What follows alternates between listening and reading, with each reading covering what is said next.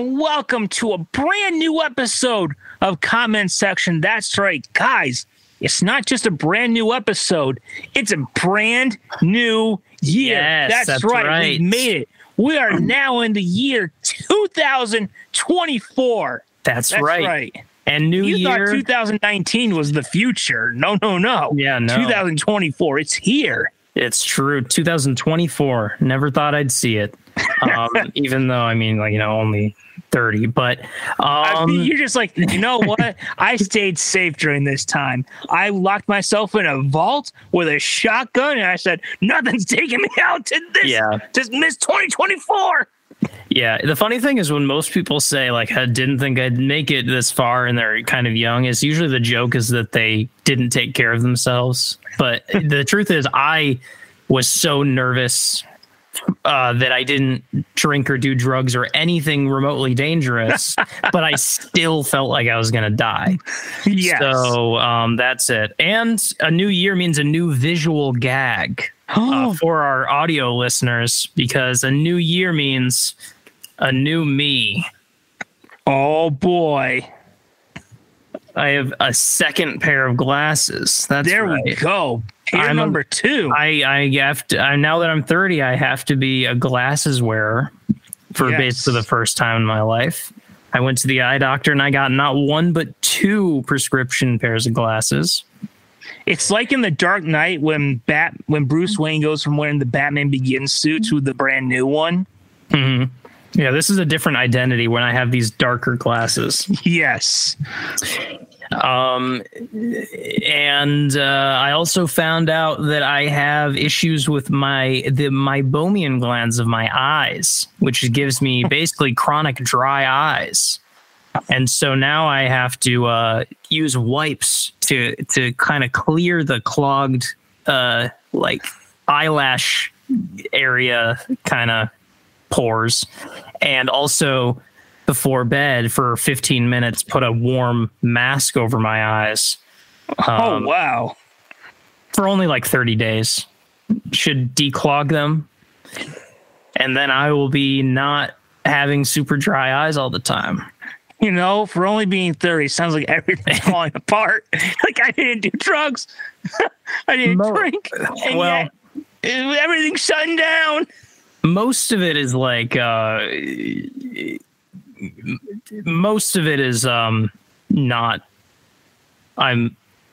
It's not your fault. I'm generally pretty healthy and just having normal things that happen when you're like 30. Oh yes. Well, at least you can still see. Yeah. Yeah, my eyesight honestly is like, it's like not even that far off from 2020. It's just kind of weird, and I have like astigmatism when like things that cause me have eye strain. So you can't like fly a plane, right? If you don't have 2020 vision, right? I'm pretty sure that's a thing, right? Yeah, 2020, that's a high standard because my eyesight is honestly pretty good. So that's a pretty high standard, but I suppose I wouldn't be able to, yeah. When you went to the eye doctor, you just burst into tears, being like, Doc, I just want to fly a plane. Yeah. I just want to soar with the eagles and the birds. Maybe have a duck get sucked up with the propeller and make a red mist. Yeah, that's funny because that would be one of the last careers I would do because of the aforementioned irrational fears that I face. Oh, yes. When was the last time you did fly?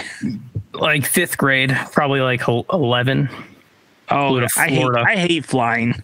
It's truly awful. I absolutely hate flying. You know, I also absolutely hate driving. So I hate driving so much. I hate it so much. Yeah. If I didn't feel like I needed a license for like other stuff, I would cut that thing up because I hate it. I genuinely hate driving with such a passion that I am trying to build my life. My goal in life is to like live in a place where things are nearby and that I can just walk to it. And I'm kind of almost at that point because I do live around a lot of stuff in an area of our city where I can kind of just walk a couple blocks north and be near almost anything, like a grocery store or food, drink, whatever. pharmacy, whatever. And so it does start making me think like, I don't want to have a car. Most people when they turn 16 are just like, I can't wait to get a license. But honestly, when I didn't get my license until after like a few weeks after I graduated high school, you'd almost think I had found out I had terminal disease. I was just like, I think this is how I'm going to leave this world. This is it. I was honestly the same way. And so like my parents thought it was weird because like when they were my age, they were really excited, and everyone they knew, it was like, I can't wait till I'm 16. Exactly. I'm going to immediately get my license and get out of here. And I was just like, I'm going to put this off as long as I possibly can. And the ironic thing about it all is that, I don't know, my parents were basically like, all you need to do is be able to drive yourself to college. Exactly. And so when I turned 18, I went to driver's ed and got my license, which is like, because I wasn't excited about it at all. And some people even thought that was weird. But the odd thing is, for some reason, the people that I know in my life got it way later, like in their 20s. Oh, wow. And so the person who hates driving, was like the guy who drove people everywhere for like 3 or 4 solid years. And now I'm starting to get into an era where I'm just like, everyone else is going to do that for me now. Exactly. I'll do whatever it takes to avoid driving. Like, it's awful. It is a horrible, horrible experience. Yeah, it's gotten to the sad place where I just make such a loud point of hating driving that people will feel bad for me and offer to drive. So that's where I'm at. That's the way to do it. Yeah. I guess you could with Uber, but I just wish we lived in a place where there were like taxis everywhere, because it just, I want to be driven. I don't want to drive. I hate it. Yeah. Well, it's all walkable cities. That's I want to live in like a old style European town where you just can go into town square for everything. That's all I want in the world. For people from this town, the absolute pinnacle of hell on earth is a street like my least favorite street in this entire city, 28th Street, which is a hellhole of cars and many lanes and big box stores on either side of the street. A lot of stores out of business. Which before you say your thing, I just got to shout out. We have on 28th Street a mall that literally only exists still because the DMV is in it. Oh my gosh, that place is the saddest place to enter. Sometimes I like to go and be like, you know what? My life could be worse. I could be the one who runs this mall. That is so depressing. Like this is not like a small city. You would think entering that place that it's like a depressing, like rinky-dink town in the middle of nowhere. And it's a full mall. Yes. That you enter and no one is there except for people going to the DMV. Yes. And when you go inside, they have like the windows and there's like pictures of people in there. It's reminding us of a time long gone when there was life in this mall. Instead, you're just kind of there and there's no one. You hear like music playing on these crappy speakers and you're just like, oh yeah. Boy, it's a liminal space. I'm glad you got get amusement out of that too, because I think about it not too infrequently. Like whenever I need to go there, and just like that place is a fever dream. It's so crazy there. It's just crazy in the sense that there are very few places that like feel so viscerally empty.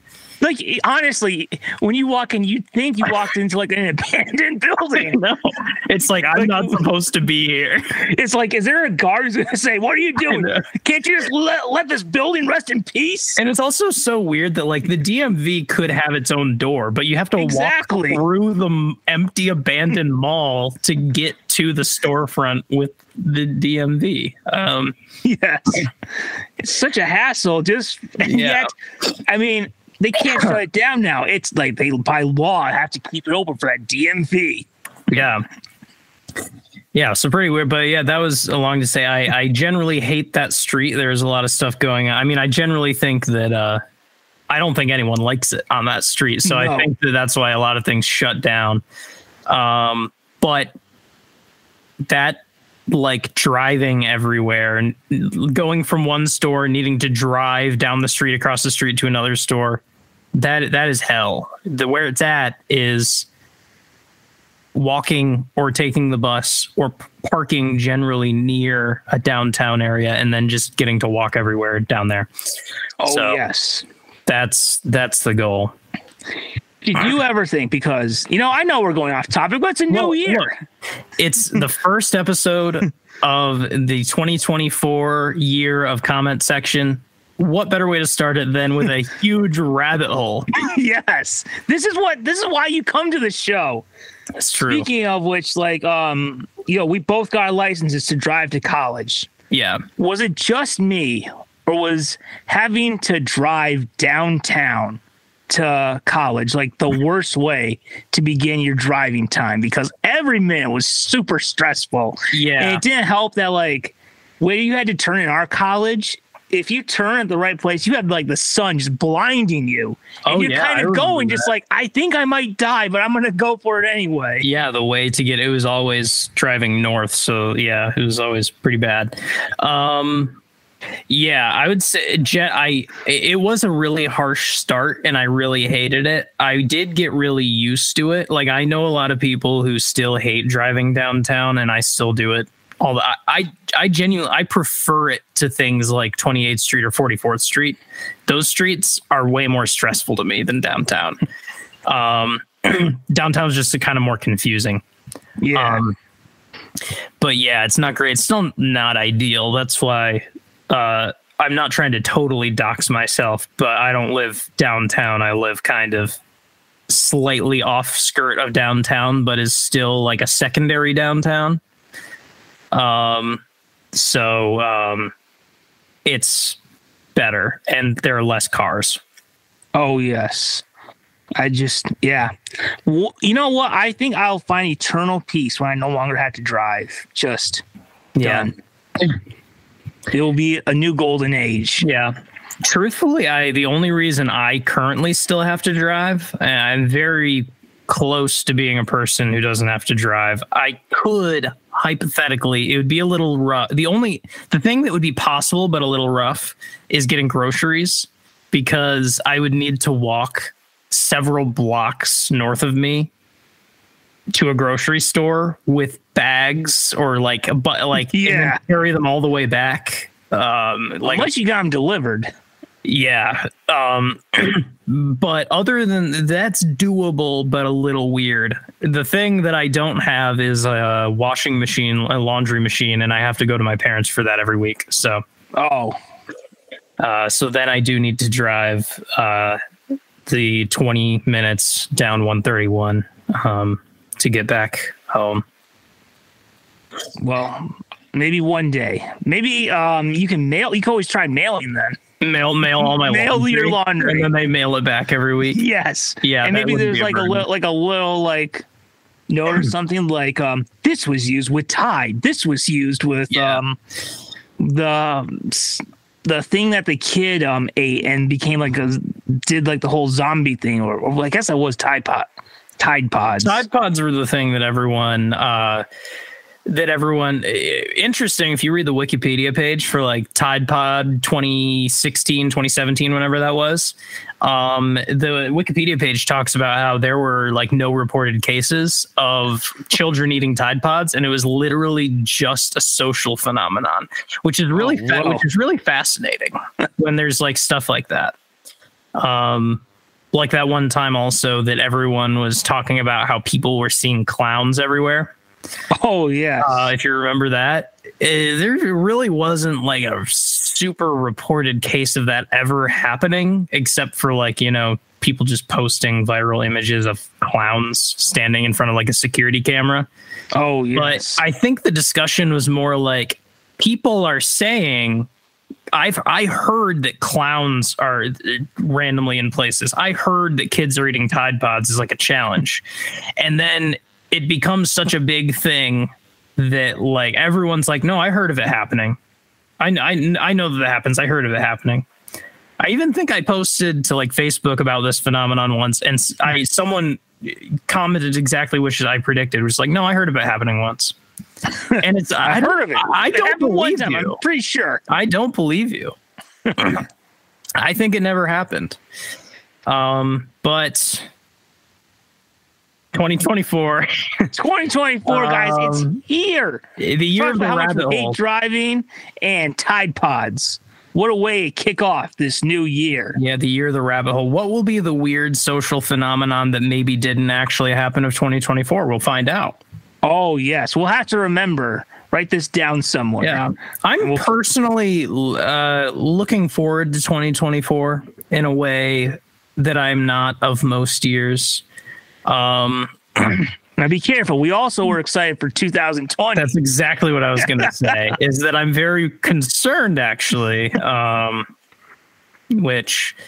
yeah, there are, well,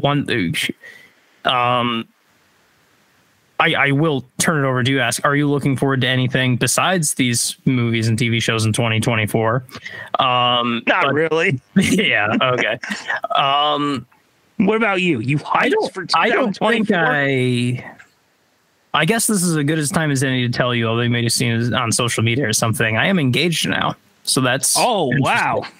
I have been very slow at telling people that, but I don't think it's going to happen in 2024. But I don't know. Yet. On one hand, congratulations. On the other hand, you didn't follow the unwanted answers rule of letting the relationship end, but I guess we can let it slide. That's true. Well, it's doomed now. Get the prenup. It's doomed. Sign the prenup. Okay. But what I'm looking forward to more is probably a couple cool movies or whatever. Oh, yes. So that's what we're here to talk about today. We're not talking about life prospects, jobs, engagements. We're not talking about what is it, cars and like our greatest fear. Not only do we hate the vehicles, we hate the Pixar movies as well. Yeah. What we're here to talk about is upcoming content in 2024. Movies, games, TV, as we do every year. Yes. As we get, you know what? This is the last year where we can say we're in the first half of the 2020s. That's true, which is gonna be weird. These are, all these things that are coming out this year, we will be looking at them as stuff that came out in the mid 2020s. Yes. Oh my God. Yep. So I guess we can get started. We said we wanted to start with movies, right? Yeah, I think that's kind of, I guess it's kind of what I'm most excited to talk about, I think. So yes. So I don't know if you still have that die, or who we want to have go first. Yeah, I'll bring that up again. 1 second. I did. So you said that the 20 face die actually exists in Dungeons and Dragons? Yeah, D&D typically uses a lot of different sided dice for different tests that your character does. Does it stand up, or does it like roll a bunch because of how many sides it has? It's not too many sides to where there's actually a 100 sided die. It's not. Wow. It's rarely ever used. Typically, people use 2 D10s and it works in a similar way. But I do somewhere, I think. No, I don't think I have one. But I've seen 100-sided dice before, and those do take a while to settle. D20s are actually really satisfying. I would say maybe even more satisfying to roll than like the 6-sided dice, the standard dice. D20s are very satisfying to roll.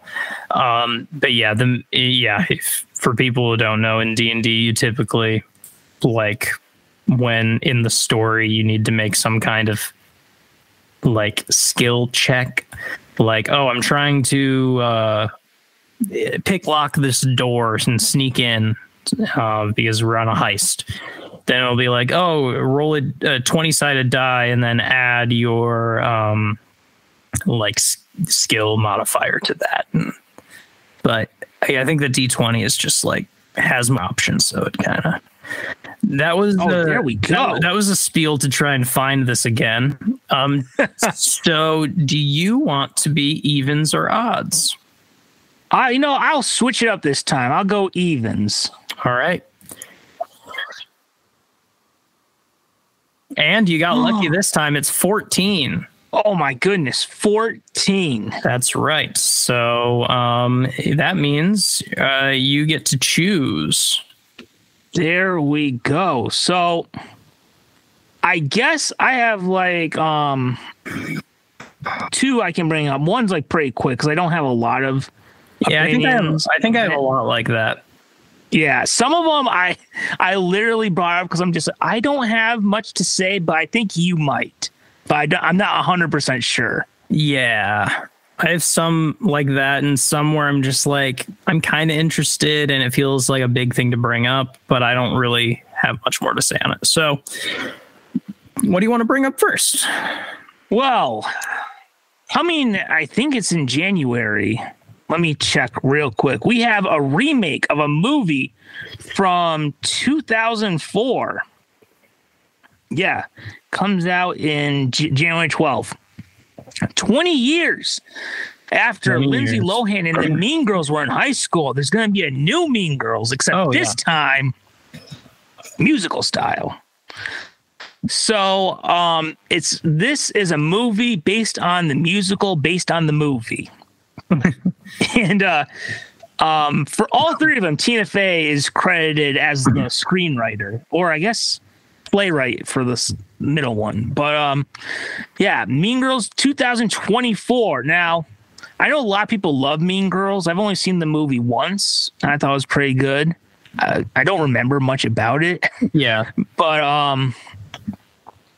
I mean, it's a big one from the 2000s. That is like one people talk about a lot. Like, I think was it The Office where like I think Michael or someone says mean like the Mean Girls from Mean Girls? I don't. Maybe that was another show, but that sounds familiar. I don't know. Yeah, so it must have been The Office. Yeah. Mean Girls is. I know a lot of people who love it, and it's something a lot of people my age love. I feel like I've seen it because of so many bits and pieces. And I think it seems really funny from those bits and pieces, but I haven't ever watched it. So I've only watched it once, but from what I remember, it was pretty good. Yeah, it seems pretty good. It's a bit of a cultural blind spot for me, though. I haven't seen the whole thing. Yeah. So for all you comment section listeners who were so hyped, this was the one you were listening. Yes, I wanted them to talk about Mean Girls. It's like, all right, come on, guys. Mean Girls are back. It's like, well, we saw bits and pieces, but good for you. All right. This one we can go into a little bit more, though it might be a little bit tough. So this year, well, we can talk about this later too, but we're only going to get one movie from DC and one movie from Marvel Studios. But boy, you know who's cranking out the superhero movies this year? Sony. That's right. Yeah. Because after Venom and Morbius, which can I just say, a little off topic, I actually, because I need to like catch up on some of the Marvel stuff for like this show and other stuff, I sat down and watched Morbius. Producer Paul's favorite movie of 2022. That's right. All I can say is the only thing that comes to mind to describe it is me rubbing my head going, Jesus Christ. I mean, you heard it's bad, but boy, you are not prepared for how bad it truly is. Like, I could not believe what I was watching. I mean, it may be the worst Marvel adaptation I've ever seen. Like, wow. It may be Spider-Man Far From Home. Maybe it just, like, at least with Spider-Man Far From Home, you at least have a web swinging scene at the end. There's just like nothing good in this movie. Wow, that's I feel like this is I say about a lot of things, but it could be a good watch along. Oh, maybe. Yeah. But Sony is giving us another Spider-Man spinoff that nobody wants, but they're still going for it. I do hope, Sony, guys, look, you had your chance to get all the Marvel characters and you chose not to, but you got the big guy. Maybe instead of trying to crank out all these spinoffs, just be happy that you have Spider-Man, you have Miles Morales, and you have Venom. Can't you just be happy with those three? Yeah. Those three that you've had financial success with, critical success with, at least with Spider-Man, Miles Morales. Can't you just be happy with what you got? Yeah. And also, I'm going to speak for everyone on this. If you want to have more, maybe instead of Madam Web, could you maybe give us a Spider-Man 4 with Tobey instead? Because I think more people want that than these pointless spin-offs. But, yes. Before I forget, the movie we're talking about is Madam Web. I actually did. I thought you were going to bring up another one. We can bring up those later. So, Madam Web, they're going to make into a movie. And I saw the trailer. I'm like, it's okay. Honestly, a lot of these Sony movies feel like they're from like 2011 or something. Like, they're like, hey guys, let's recapture the magic of Batman Begins and The Dark Knight. Which, look, I can appreciate wanting to be more serious than like jokey or whatever. I do definitely appreciate that. But, when you have movies like Morbius, it's tough. But Madam Web is a character that I have a lot of nostalgia for because she was a very important character in the 90s Spider-Man cartoon that aired on Fox Kids. She was really a mentor to Peter Parker and helped prepare him for this big Secret Wars crossover. She was also voiced in the show by Joan Lee, the wife of Stan Lee, which is great. So I have a lot of nostalgia for Madam Web. But just to be honest, I kind of would rather have Madam Web be a supporting character in a Spider-Man movie than her own character. Her own character. Now they are going to have Spider-Woman, which that's a character I think could be interesting for a spinoff. But we are going to get Spider-Woman, and who are the other characters we're going to have? We have two Spider-Women, and Ezekiel Sims will be in it. And that's a special character because he is created by J. Michael Straczynski and John Romita Jr. from my favorite run of Spider-Man comics back in the early 2000s. So, I mean, there's elements. I'm not going to lie. I'm not excited. You know what? The one Sony movie I was looking forward to this year was Spider-Man Beyond the Spider-Verse. And now we have no idea when that's coming. But, I mean, it exists. I hope it's good. Let's hope. Yeah. I do think it's bizarre to commit so hard to creating like more spin-offs than the main franchise at a certain point. Yes. It's like so many, like, It really, I think, kind of shows how the complicated like IP loss stuff can kind of hinder art in a lot of ways, because in an ideal world, like we should just be getting really good Spider-Man movies with these villains in them every like 2 years or something. Yeah. And instead it's a mess of just filler movies just to fill like slots in the year. Yeah.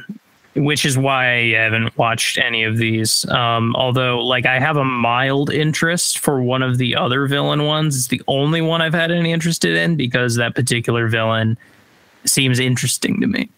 Yeah, I think I know which one you're talking about. Yeah, it seems like you want to bring it up later. We could bring it up now, but I mean, I'm good either way. What was I gonna? There's one other thing.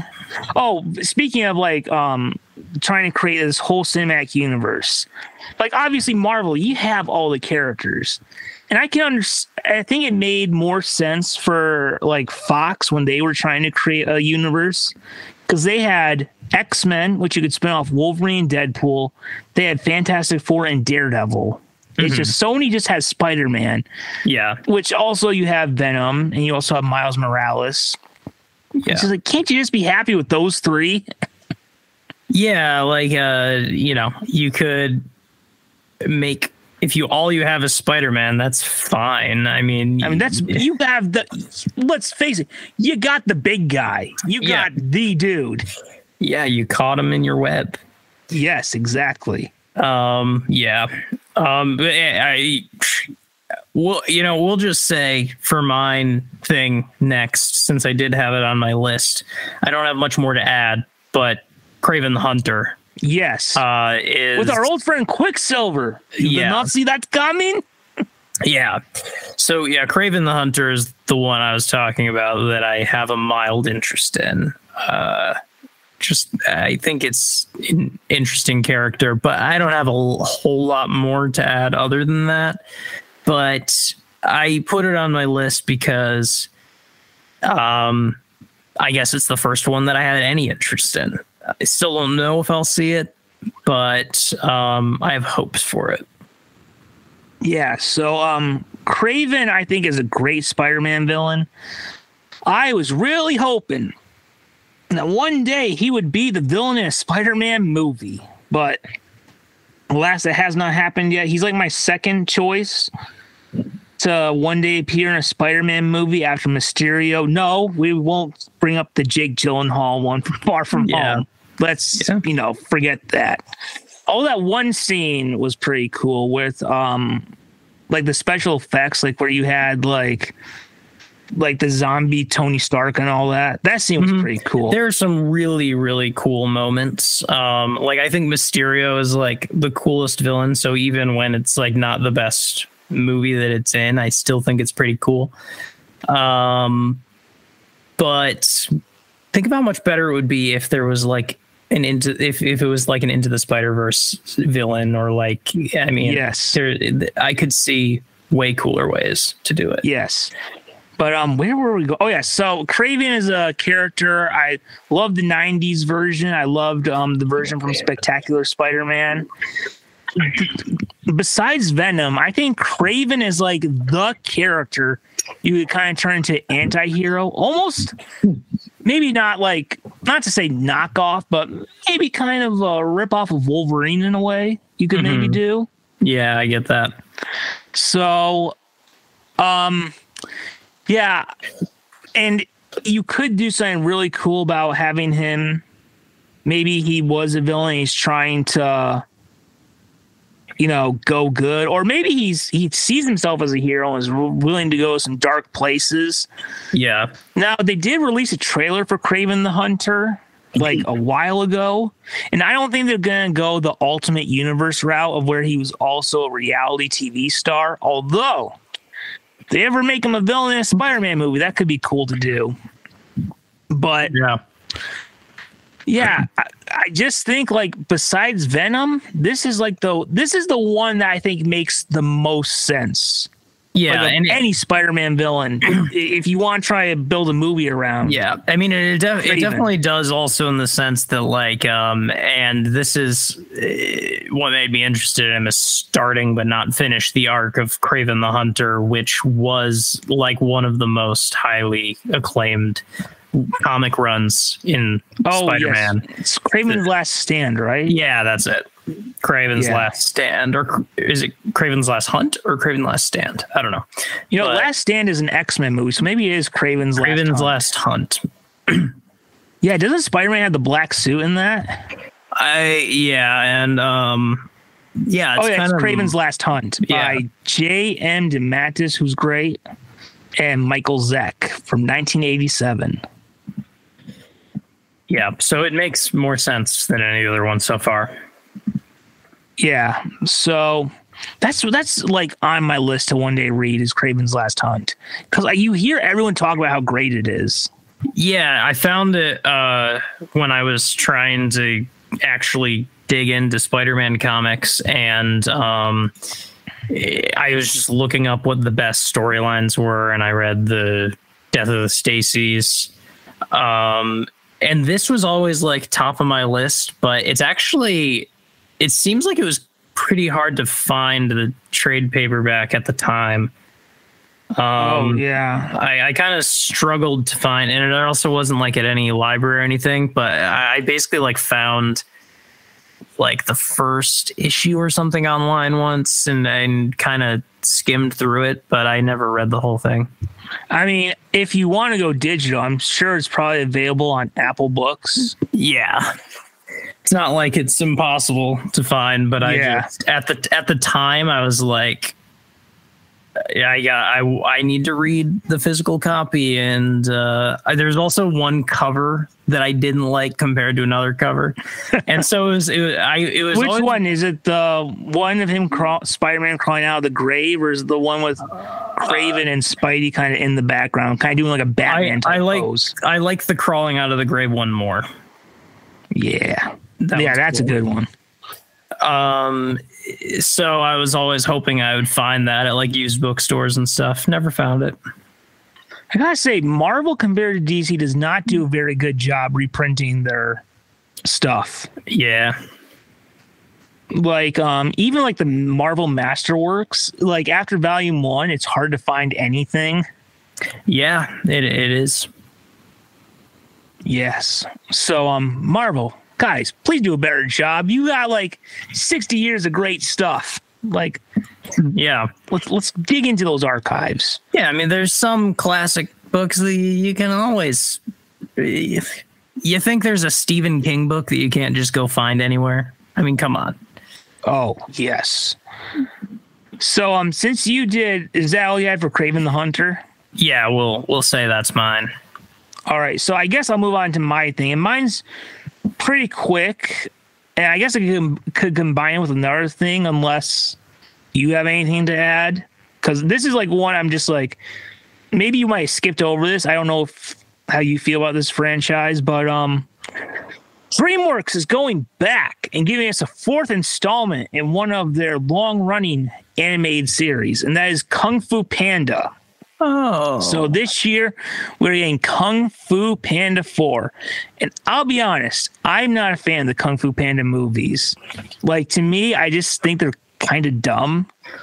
Like, I tried watching the first one, I didn't like it. And then I heard a lot of people like the second one. I tried to watch it, and it just wasn't for me. Earlier last year, there we go, because 2024. Last year, I went to Universal Studios. It's actually where I got The Simpsons at. Very cool. Yes. And I actually ate at Krusty Burger. Ooh. It was awesome. That's awesome. Yeah. And so I went to Universal, and they have like this DreamWorks theater. And for years, it was always a Shrek thing. And now it's a Kung Fu Panda thing. And I just remember being like, yeah, this is Kung Fu Panda. I mean, it was something to do to get out of the hot sun. Yeah. Yeah, Shrek. I mean, I'm always gonna think Shrek is I would always I would be disappointed for it not being Shrek 2. Yeah. Kung Fu Panda is okay. I enjoyed the first movie back in the day. Rewatched it not that long ago, and then I finally saw the others after that, and didn't hit in the way. I think honestly, maybe the first one I still like the best out of nostalgia. And as a first-time viewer of the others as an adult, it didn't quite hit. I think the first is pretty good though. Yeah, I don't think I've seen the first one since it was in theaters, but yeah, it's got some good elements to it. Yeah. So I guess if that's all you have for Kung Fu Panda, I can move on to my next thing. Then. Yeah. No, I don't. I mean, like, cool. I guess I didn't know about this. Yes. So I guess it's pretty cool that it's getting. Did you hear the rumor that they're doing a Shrek 5? Really? Yes. Which I don't know if I mentioned this. I saw the fourth Shrek for the first time recently, and it truly was so much better than the third one. Like yes, I always 100%. assumed it was like, because I always assumed the series was like falling off, and I saw the third one once, and I think that 1 and 2 are like a couple of my favorite animated movies. Oh, yes. And the third is like whatever. I saw it once as a kid, and I just didn't. I assumed it wasn't going to age well. I was kind of right. When we were younger, it's just like, this isn't very good. Yeah, and then I finally saw the fourth one, and I was like, it's miles better than the third one. Yes. I can't believe I put off watching it for so long because of that. You know what I think happened with Shrek 4 that like people forget about it? Mm-hmm. And I think it's obviously not as good as the first two, but I think Shrek 4 is a overall really good movie and really tied things up nicely. Mm-hmm. But I think the thing that kind of made people forget about it was, I think it was maybe a few weeks later that Toy Story 3 came out, and then that would have overshadowed it. Yeah, I mean, I even understand, like, as much as I thought Shrek 4 was pleasantly surprising when it doesn't compete with Toy Story 3. Yeah. But yeah, I just didn't expect it to be good. So it was like one of the biggest like upsets in how good I expected it to be versus how good it actually was. So have you seen Puss in Boots: The Last Wish? No, I really want to though. It looks really good. Retconning, it is my favorite movie of 2022. Oh. It is that good. I've heard such good things about it. It looks amazing. Yeah. I mean, it's great. But let's stick on the topic of animated movies, because also this year we are getting our favorite orange fat cat who hates Mondays. The Garfield movie is coming, voiced by our old friend Chris Pratt. What? He's Garfield now? I didn't know that. Yes. Now, maybe I should look that up just to make sure. I'm pretty sure, because people were just like, what? Chris Pratt again? That makes way more sense than Mario. Chris Pratt as Garfield. He played Andy Dwyer in Parks and Rec, which I'm currently rewatching, and like, he's kind of just a human Garfield in that. So, well, no, that's incorrect to say. That's actually far off. He's like Garfield, but maybe he's more like Odie. Maybe he might be more like Odie, because I was just like, Garfield has that like hate things cat attitude, and that's so far off from Andy Dwyer. I think I was more just thinking the liking lasagna. Okay. Remember in The Office when there was that one worker at the Christmas party who's called Garfield, and Jim's like, why do they call you that? And she goes, because anytime I see a thing of lasagna, I can't help eating the whole thing. Oh, I wish you wouldn't. Well, can you imagine what it feels like that has that power over me? Wow. And then she's eating, and they're all cheering, Garfield, Garfield. Wait, what was this from? The Office, the season 6 Christmas episode where Michael dresses as Jesus. That's so weird how, like, I have an encyclopedic knowledge of that show, and it sounds like you're making that up right now. You don't remember Garfield? No. You know what? When I watched that episode, I watched the extended version that's on the DVD. Yeah, it might be an extended thing, and I did watch all the extended ones, but it just I don't have as much of a memory of the extended stuff. So yeah, because I don't watch the old version. I watch the extended one on DVD. So maybe that's it. Yeah. Interesting. Yes. I can't believe I said that Andy Dwyer was like Garfield. That's so off. Anyway. Right now, we just lost a bunch of people just like, you're experts, right? You know about entertainment. You watch Parks and Rec. You watched it how many times? And then. Yeah. I still think it makes more sense than Mario. And there's something there. But yeah. Yeah. So.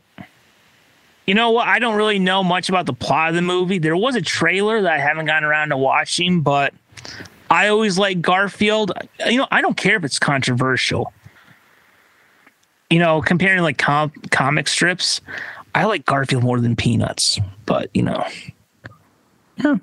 I have no strong feelings about that. I always used to like Garfield. I guess I consumed more Garfield as a kid than I did Peanuts. Some Garfield, I think maybe later in Garfield, a lot of them just were kind of like felt pointless in terms of just the comic strips. But I don't know. I never was the biggest into like really short, like 3-panel comic strips. They're never really that. I don't know. Sometimes they're lame. Yeah. But and then Did you ever see the Garfield and Friends TV show? It had been like from the 80s and 90s. Oh, maybe I did. They used to have that one segment in the farm. Like it was called like, oh my God, what was it? It was a farm one. And like there was a pig, a chicken, a duck that had like a flotation device, like one of those like floaty things that also had a duck and would kind of have similar facial reactions to him. There was like the egg that wasn't fully hatched but had legs and would walk around and talk. Yeah. The only thing I remember, and this might Orson's Farm, I think that's what it was. Oh, okay.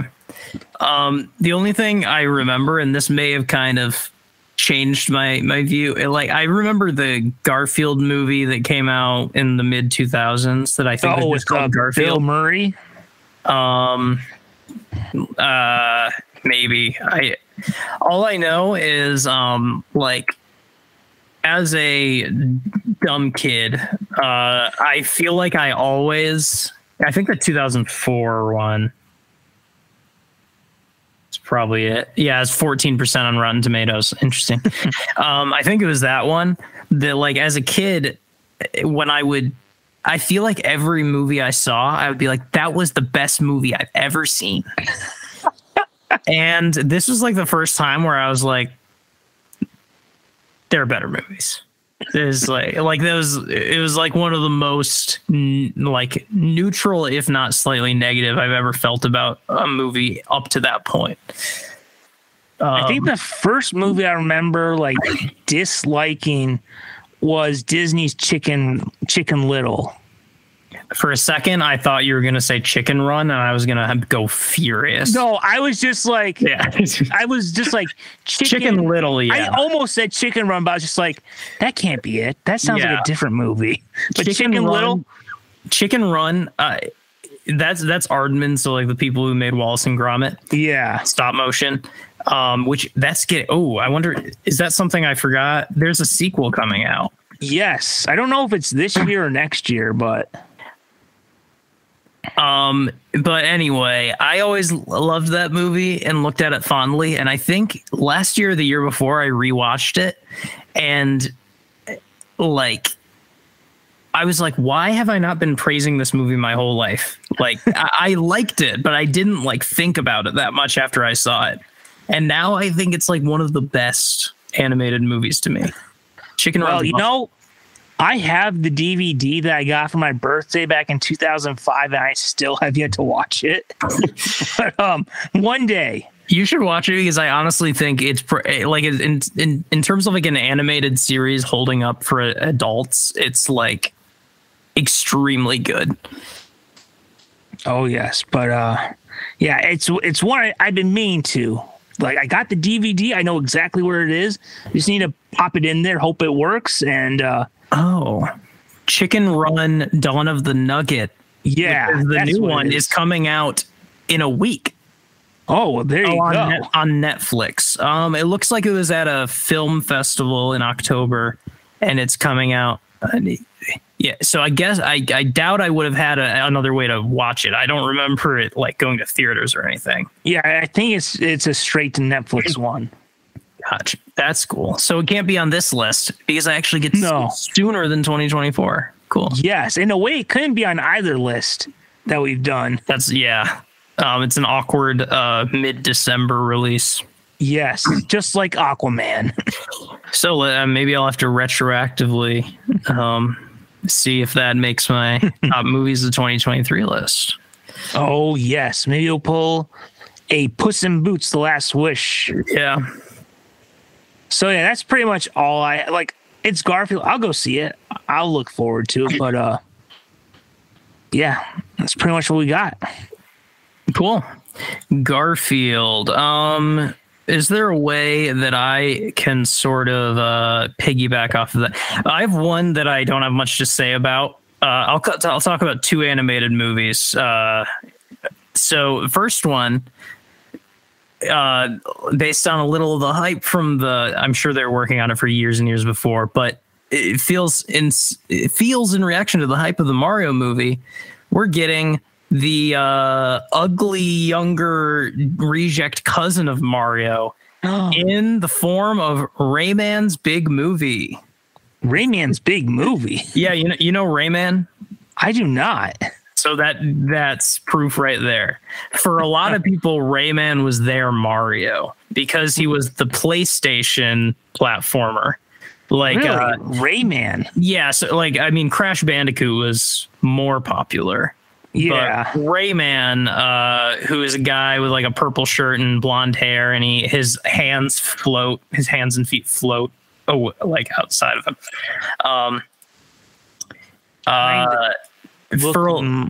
For a lot of people, Rayman was like their Mario, and actually, these days I think. Wait a second, because Nintendo, I think, owns some rights to Rayman now because now not Rayman. I got totally tripped up for a second and got confused with Rabbids.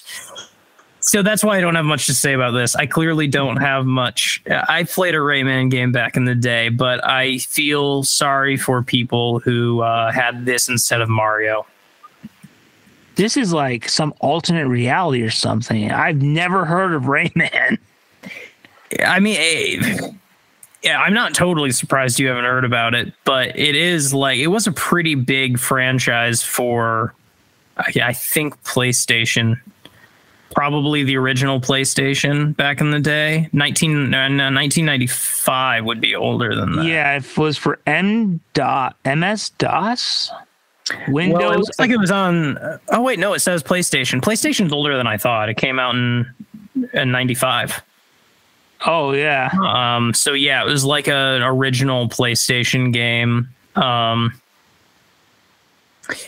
it had. I always remember hearing quite a few years ago, one of the newer Rayman games, Rayman Legends, people raved about a lot. Yeah, that's the latest one. Oh, right. Rabbids was a spin-off of Rayman. Have you heard of Rabbids? I have not. Okay. This is a whole new world I've been introduced to. Anyway, I mean, the Rabbids are kind of annoying. I never really liked them, and it was pulling teeth to get me to play the game Mario and Rabbids plus Rabbids Spark of Hope. But I'm glad that I did because it's a great game. I always hate they force you. You have to have at least one Rabbid on your team, and every time I play it, like you have a team, you could have a team of Mario and Luigi and Peach. You have to have a Rabbid in there, and I always, when I was playing those games, that'd be so frustrating. I was just like, I just want to play as the Mario characters, man. Yeah, great game though. So yeah, Rayman's Big Movie is coming out. The other animated one is I don't imagine something you're excited about. I'm not super excited about it, but I did like the first of this movie at the time.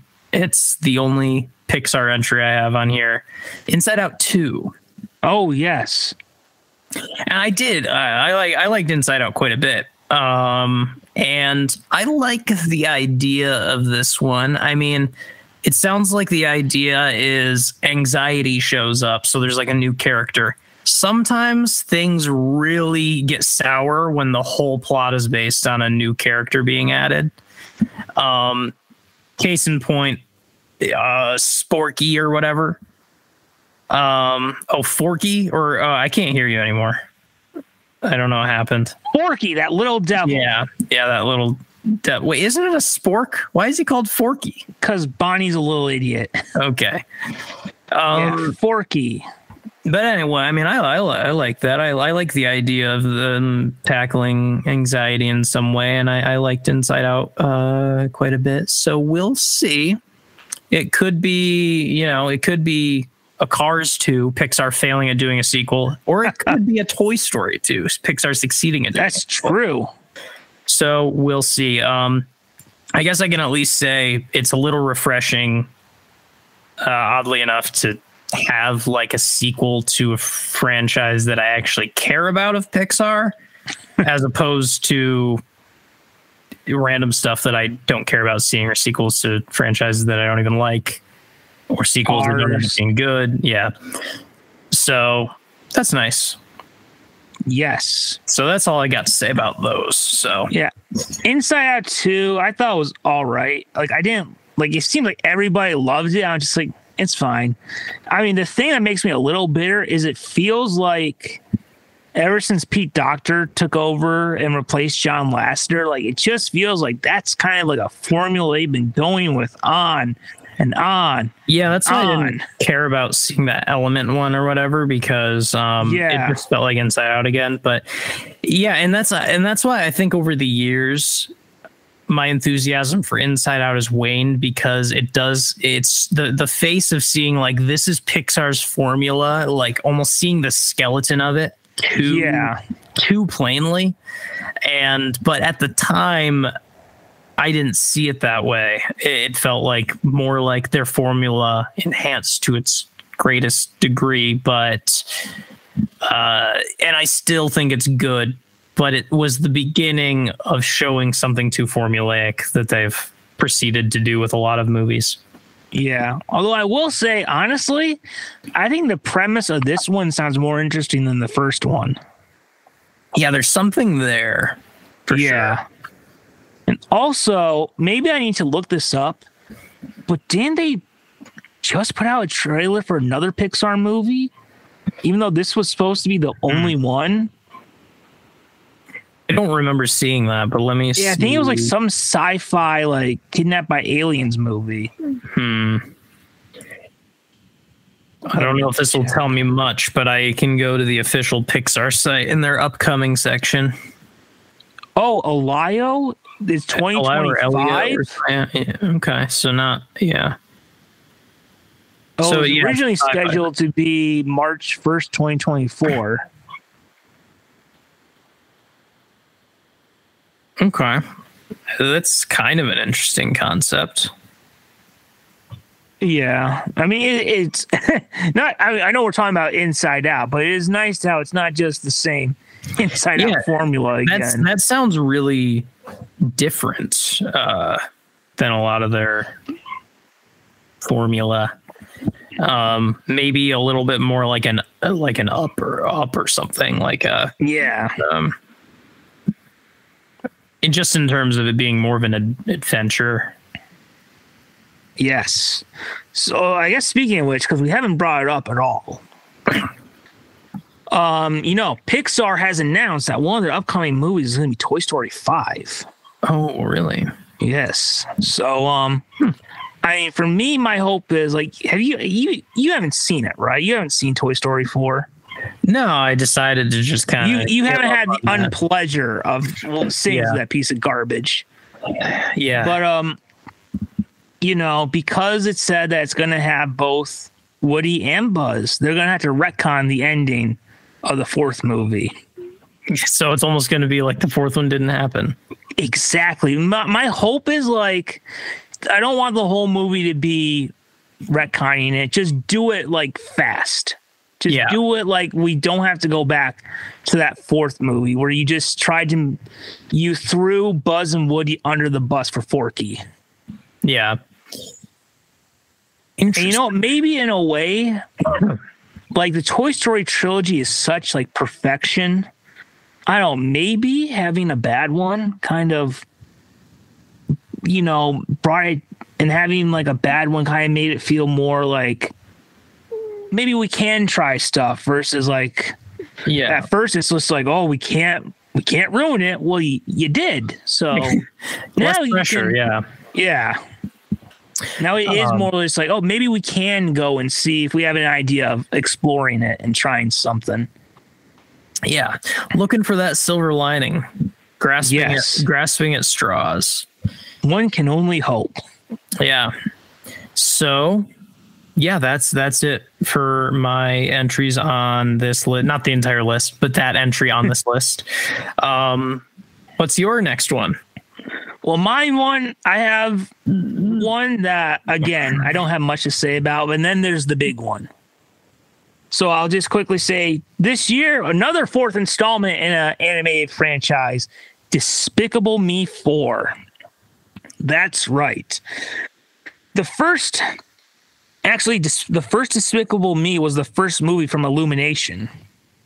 So I'll be honest, I've seen the first one, and that's it. I thought I didn't like it the first time I watched it, and then I rewatched it recently. I'm just like, it's okay. Actually, the ride at Universal is pretty good, the Despicable Me ride, and I'm just like, it's fine. I don't really care that much, but I'll just be honest. It kind of feels like Illumination just kind of like it seems like. I get what they're going for, but they're just not as strong as like DreamWorks or Disney and Pixar when they're on their game. Mm-hmm. I mean, I haven't seen a lot of Illumination stuff except for the recent Super Mario Brothers movie, which I did think was good. But there's an air of not really being super brave with the stories or out there with the I mean, even if my enthusiasm for Pixar has waned quite a bit over the years, like I still think that they are much bolder in what they attempt with their stories, even in the ones I don't like as much.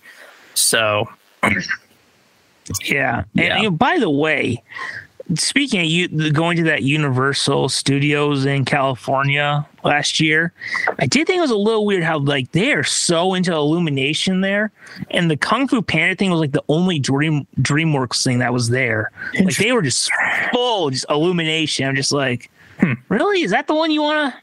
Yeah, I mean, Despicable Me / Minions is really popular. So yeah. Well, let's talk about the big one, the movie I am most anticipating in 2024. This year, the Marvel Cinematic Universe only has a list of one movie coming out. And it's a better list than they've had the last few years. This year, we're getting Deadpool 3 with Ryan Reynolds back as the Merc with the Mouth and Hugh Jackman back as Wolverine. The Deadpool movies are ones that I've never had faith in, and they always surprise me. First one, I was like, this is going to be stupid and awful. Turned out to be great. And then the second one, I'm just like, well, can you really do it again? And not only that, but they did their best one.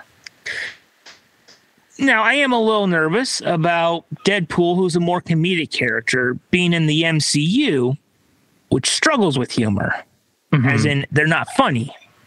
They think they're funny, but they're not.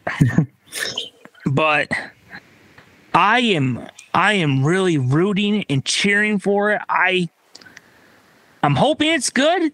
It's just a little bit like, ooh, it's not under Fox now. It's under the MCU. And they struggle with their comedy. But look, they have the pieces there with Hugh Jackman and Ryan Reynolds as Wolverine and Deadpool. So this is like, of like all the upcoming superhero movies, this is the one I'm the most hyped for.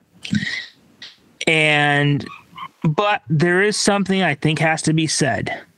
And look, we don't want to be doom and gloom, but this has to be said. Now, look, the MCU is struggling now, and it's not just an opinion anymore. With the Marvel's box office, it's now a fact. The MCU is struggling. But ever since Endgame, when they made the stupid decision to get rid of Iron Man and Captain America, and then when they got rid of Black Panther, and when they've been struggling with Spider-Man. Obviously, No Way Home was great, but they've been struggling with Spider-Man, struggled with Hulk, kind of made Thor a joke. What has been the thing people have been holding on to? X-Men.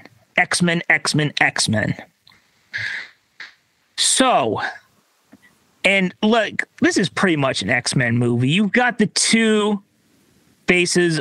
You got the two most popular characters from the X-Men universe, Wolverine and Deadpool. Let's be honest. We all know it's going to be 3 because we all know Patrick Stewart's going to be back as Xavier. We all know that. He was just in Multiverse of Madness. We all know he'll be in it somehow, some way. So this is our first MCU X-Men movie. And I think that if they do this right, it could breathe new life into the struggling MCU. Like Spider-Man No Way Home was kind of like, if you take those, what is Shocker Pow? Defibrillated a little bit. And then if they do this right, it could be another thing to try to kickstart some life. For sure. But there is no other way to look at it. This is now the MCU's Batman versus Superman. This is their make it or break it. Because if they drop the ball on this, if they butcher their first real X-Men movie, it's over. They're dead. There's no recovering from that. You can do Fantastic Four, you can do whatever. It just, if you screw this up, I mean, maybe Spider-Man 4, but let's be honest, no one cares about the Avengers movies now because no one even knows who's in the team. Yeah. And X-Men has been the thing. People have been like, guys, even through She-Hulk, even through Hawkeye, we still got the X-Men coming. Boy, if they drop the ball on this, it's game over. It won't matter. It will be the DCEU after Justice League. It just will be dead. So yeah. But I am hopeful. It seems like this is kind of crossing off the last things we all wanted from the Fox X-Men franchise. And I think this could bring that era to a proper conclusion, even though we all know they'll be in Secret Wars. But yeah. By far my most anticipated superhero movie of the year. Yes, it's only one superhero movie from the MCU this year. Yeah. But yet it's a better list than they had for 2023. So and I know it's your probably thoughts on Deadpool 3. Yeah, and I know it's probably, partially because of the strike, but it's actually kind of a relief to be like, oh, only one movie. Oh, yes. So if you're only gonna have one movie, this is the one to do it. Yeah. Yeah, I mean, it definitely could bring new life because, I think part of the issue right now is that the Avengers worked at first, and they were like, "Oh, there's magic here. We got something. People like this," and then they started milking it to absolute death and getting every single possible nugget of an idea to milk this one idea that worked. And it feels like you really need to, focus on a new team, do X-Men now. And yes, then there will be kind of you've got your new focus to the universe right there. And so that would be good and a relief if they can make it work. Yes. So I guess before we move on, obviously MCU is struggling. This is bad. What do you think happens? Is it game over for them? Or do you think no, fans, they'll maybe give a few more chances? Or what do you think? I don't know. And there's a part of me that almost thinks it could already be game over because a lot of times these bringing people back for nostalgia, multiverse type things just aren't working anymore. Things you might expect people to go to the theater for just aren't really always doing it anymore. So it could already be too late. I will say, whenever you like read comment sections, X-Men is like the thing people still have hope for. Whenever you hear people say like they're giving up to like X-Men, and some people still also say Fantastic Four, but they're just like, come on, guys, X-Men. Yeah. So yeah, I guess that's why I'm kind of saying it could just be dead anyway. We'll see. But if anything was going to bring life back into it, it's putting the magnifying glass over on X-Men, focusing on that for a bit. If there's something that works in Deadpool 3, chase that, and that's your new era. Yes. So now I still think the MCU is going to end after Secret Wars. I think they're going to reboot, but honestly, if Deadpool 3 is great for me, I think Spider-Man No Way Home and Deadpool 3 like as a double feature would be like the perfect kind of like finale. Like it would be like we crossed off the last things we wanted. We got a real Spider-Man movie. We got to have Toby back. We got to have Andrew back. And we got to have a real X-Men movie. And we got to have Hugh Jackman back. Yeah. I mean, all right there. They do kind of have that same spirit. If it's great, if it's on No Way Home's level, I'll say it. A better double feature ending to the MCU than Infinity War and Endgame. Yeah. Yeah, so I hope it's good. I love Deadpool, and it is also something that like I didn't necessarily have. It took me like over a year to finally watch Deadpool, and then that was pleasantly surprised by both 1 and 2. So that's the tricky thing is like it took them 2 really great movies to convince me, and now that I'm convinced, they can disappoint me. Yes, it's not even by the same studio anymore. It's all so completely different now. It's a little hard to tell. It's really hard to tell if I'm gonna like it. You know what else could disappoint me? Oh, what else? Is my last? Well, wait. Oh no, I forgot. I have an entire another. I separated upcoming movies and then upcoming horror movies, of which I have a small list of additional movies. But I separated that list. So here's the last one, non-horror movie one. Although I actually have another thing on this list that I put on, and then it's like, then we don't actually have it. It was Beyond the Spider-Verse, and I was like, oh man, you were just pouring salt on that open wound. Yeah. Could you imagine if Beyond the Spider-Verse is as great as the last third of Across the Spider-Verse? Yeah. And Deadpool 3 is great. Could you imagine what a year that would have been as a Marvel fan? Yeah. And that isn't the one that I was saying I could be disappointed by. I'm saying that's like kind of not on my list because I don't know that it's going to come out in 2024. Oh, yeah. There's no way. It doesn't even have an official release date right now. Yeah, exactly. So that makes it unlikely. Which is very frustrating. Like there's nothing to count down to. Yeah. So we'll see. It better come out. But my actual one here I wanted to bring up is, and I actually didn't really hear that much about it until I started researching for this episode, and now it's become one of my most anticipated movies of 2024.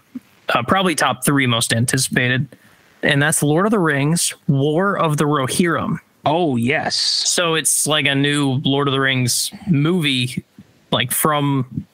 like, we had the show, which I finally started watching, and the Amazon show. Yeah. I don't know. I don't remember if I talked about the show at all after I started watching it.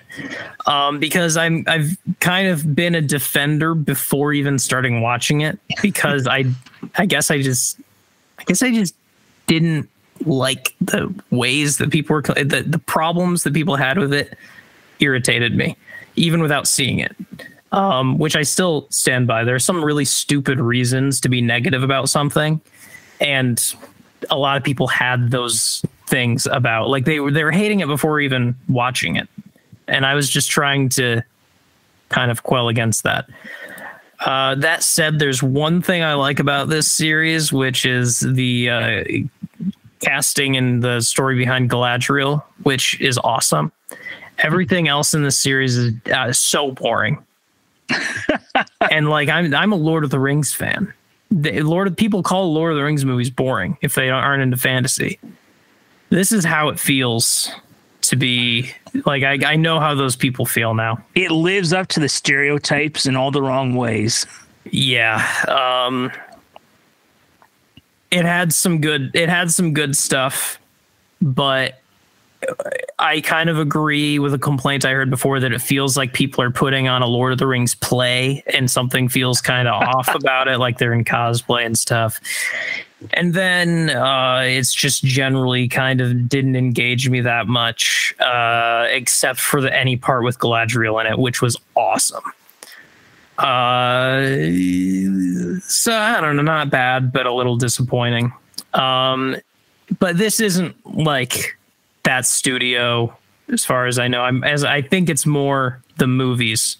And is it Warner Brothers doing that, or I should recheck that. I was gonna say yes, but I don't feel that confident anymore for some reason. Well, let's see. So it is New Line Cinema, Warner Brothers. So yes, it is the same. It's directed by Kenji Kamiyama, who has done let's see. Oh, Star Wars. He's done a lot of anime stuff. Yeah, that's what an interesting choice. I can't comment that much, but like, that's a really a lot of Ghost in the Shell. Yeah, interesting. But this seems like it's going to be pretty like war oriented. It's tied heavily to the second Lord of the Rings book / movie, The Two Towers, which features the Battle of Helm's Deep, which is kind of like the central drama of that entry of the franchise and the book. Actually, it's I read The Two Towers this year, and it's actually a much smaller part of the book than if you watch the movie, you'd think it's like the main thing that happens in the whole story, but it actually is kind of glossed over in the book. Wow. Just the whole Battle of Helm's Deep. But I think the Battle of Helm's Deep is one of the most praised parts of Lord of the Rings. But anyway, I'm off track because the reason why that's relevant is because Helm's Deep is a great city in Middle Earth that is named after Helm Hammerhand, which is a king who Helm's Deep was named after him. And this is 261 years before the events of the Two Towers. It is Helm Hammerhand and the king and his, apparently a battle that happened. I'm a huge Lord of the Rings fan, but I don't know every single bit of like supplemental lore. And so it'll typically take a movie like this for me to learn about that supplemental lore. I'm pretty knowledgeable about the main trilogy and The Hobbit, but not a ton about the other stuff. And I think one thing that makes me pretty excited about this, because The Hobbit was kind of sloppy. And for many years, I would have said I liked it. And as time has gone on, I don't really think of the Hobbit trilogy as fondly. I just think it was a missed opportunity to make a one good. I don't know if you have a movie like this, but in terms of like a movie that never got made or never came out that you most wish came out, for me, it's The Hobbit directed by Guillermo del Toro. which was what's gonna happen. And he was like heartbroken that it was like taken away from him, and they instead made this stretched out to 3 movies, throwing in tons of lore that wasn't in the book, trying to tie it more to the original like movie trilogy. And it became kind of sloppy because of that, and felt very like Hollywood throwing something together. Had a lot of really good moments. Like, I would totally be happy to cast Martin Freeman as Bilbo again. I thought he did a fantastic job. But I think that Guillermo del Toro Hobbit movie would have just had a lot more charm to it and been amazing. This excites me because it knows what it is to begin with, and it's one movie. So yes, it's not a whole trilogy. Yeah, I think that this could be really great. Oh, we'll see. Return to Middle Earth in the new Lord of the Rings. Yes. And did you have? Was that all your movies? I had 4 left. Oh, okay. Then yeah, you can bring up your next one. All right, so my next one is like super quick, and then it's a bigger one after that. So Michael Keaton and Tim Burton are reuniting. No, sadly, not for a new Batman movie. Maybe one day. But we're getting Beetlejuice 2 this year. So I'll be honest, I've only seen the first Beetlejuice movie once. Like, for me, when I think of Beetlejuice, it's not the Michael Keaton version. It's the animated version from the 90s that would play on Cartoon Network. Like, to me, that is Beetlejuice. Yeah. But I watched the first movie. I thought it was pretty good. Ironically, there was less Beetlejuice in it than I thought there would be. Yeah. Yeah. So I've heard that. I actually haven't seen it, but I've heard that about it. Yeah. Like, he is like... It's kind of odd how it's called Beetlejuice, because he is a real secondary character in that movie. Yeah. But, I mean, it's Tim Burton going back to, like, one of his big things. So, reunited Michael Keaton. So, yeah, I hope it's good. But you haven't seen it. Did you ever see the cartoon? Yeah, a little bit. So, I'm kind of the same way. I rewatched the cartoon recently, and man, you know what's really nice and creepy? Some bad 90s CGI animation. Yeah, that's what made a lot of the early Courage is so scary. Is because it was 2D animated, but occasionally there would be like a 90s CGI thing, like monstrosity, and there's something so uncanny about that. Yes. Oh, I don't know if I told you, but like last Christmas, I've only seen 2 episodes, but last Christmas I got the complete series of Courage the Cowardly Dog on DVD. Oh, awesome. Oh, yes. That's awesome. I've only seen 2 episodes. I've been meaning to go through it, but I was excited to see that. Great. And some of the later seasons have some really profound good stuff. I just remembered did this come out this year? I saw the Courage and Scooby-Doo crossover. I don't know. I think that was last year. Yeah, I finally saw that within like a couple months ago or something, and I don't know. It was weird. Like, at times I thought I liked it. A couple times it had just the strangest bad moments. I guess I'm indifferent towards it, but I saw it. Yes. Okay.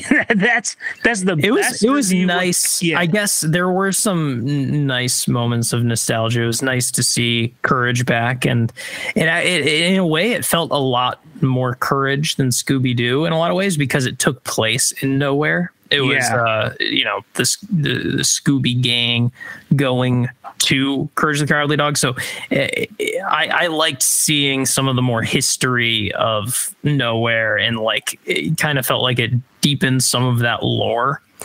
But there are just some weird moments. Oh yes, Courage the Cowardly Dog is a perfect example of why you never want to go to the country. Exactly. Man, bad stuff happens. That solidified something for me for sure.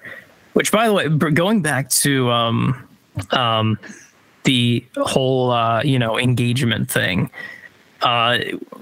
we like part of that, and we're mostly like thinking of having like the most untraditional wedding ever and saving a ton of money. But we did at first start looking at some venues, and some of them are way out in the country.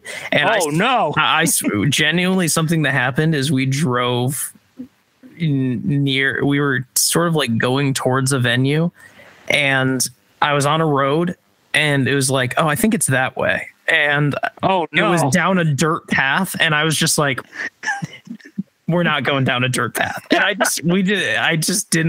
just refused to go down a dirt path. We didn't have an appointment. Follow that instinct. We were we were just going to drive by it, and we kind of did drive by it, but I just didn't want to go right up to it because it was a dirt path that actively had horse poop in it. I was just like, we're going to have to drive out of that at night. I'm not doing that. That's even worse. Having to drive there at night.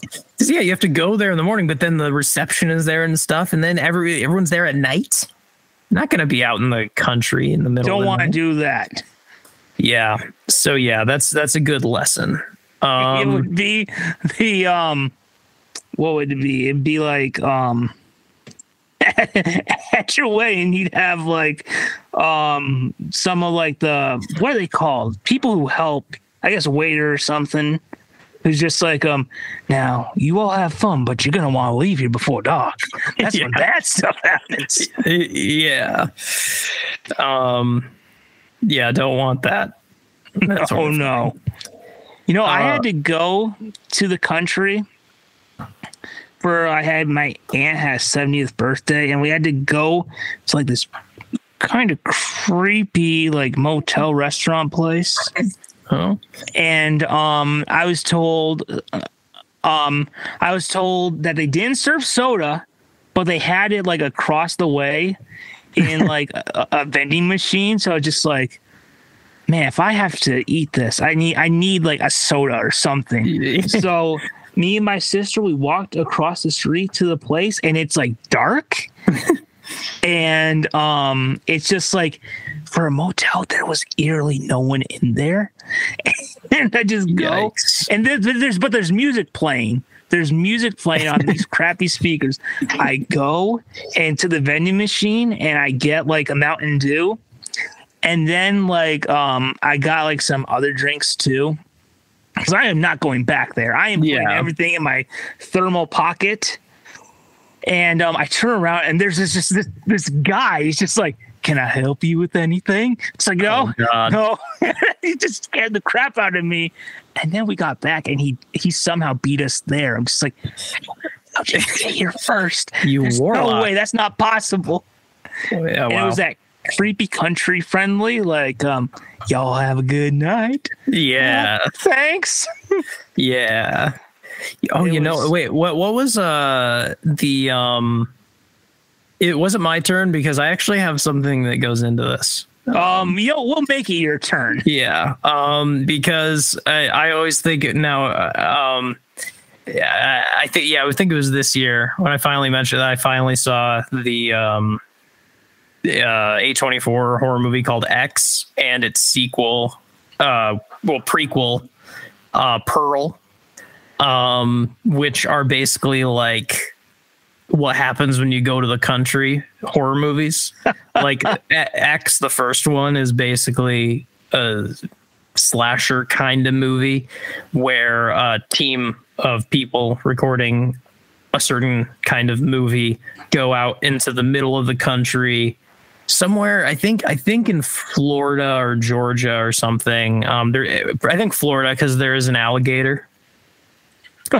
And it's literally like they go to the door and they're just like, hey, we agreed to meet here, and he has a shotgun, and he's just like they're walking on eggshells the whole time.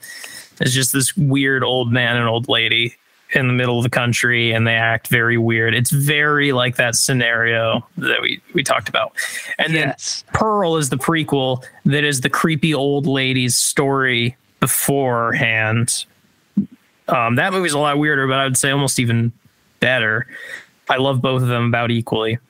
The third, to make it a trilogy and end it all out, is coming out in 2024. It's called Maxine.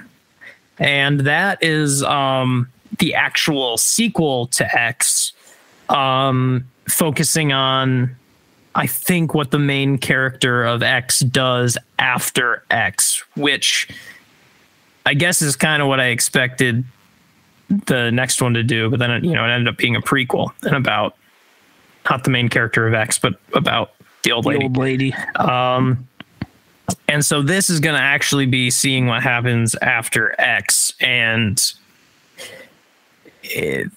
part of the reason I expected Pearl to go more into it is because the end of X has some kind of like really like unexpected information, almost not quite a twist, but some information is dispensed right at the end of the movie that's like, oh, there was something deeper going on here that I didn't even pick up on about the main character. And so that got me really excited to learn more about this Maxine. So yeah, that's also one of my most anticipated movies of the year. Oh, so yes. That'll be it for that. Oh, yes. So I guess I'll move on to my thing. Now, as we talked about earlier, Marvel Studios only has one movie coming out this year, and so does DC, because we are getting our sequel to Joker. Oh, yeah. Joker, Filet Adieu. Now, the thing that separates this movie from the first one is that it's going to introduce Harley Quinn, played by Lady Gaga. Oh, yeah. So, I have kind of like mixed feelings because, look, I thought the first Joker movie was really good. It does a really good job of making you feel uncomfortable, which is what they're going for. Yeah. But part of me is just like, can we really do it again without Batman? I mean, to be fair, Batman is in it, and you see, you see Batman's origin story in there. Mm-hmm.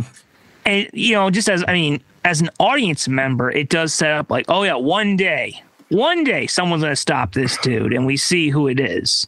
Yeah. So you don't feel like total crap watching the whole movie. Yeah. And I almost worry about, like, if you don't have Batman, are you maybe turning it into a gimmick? But,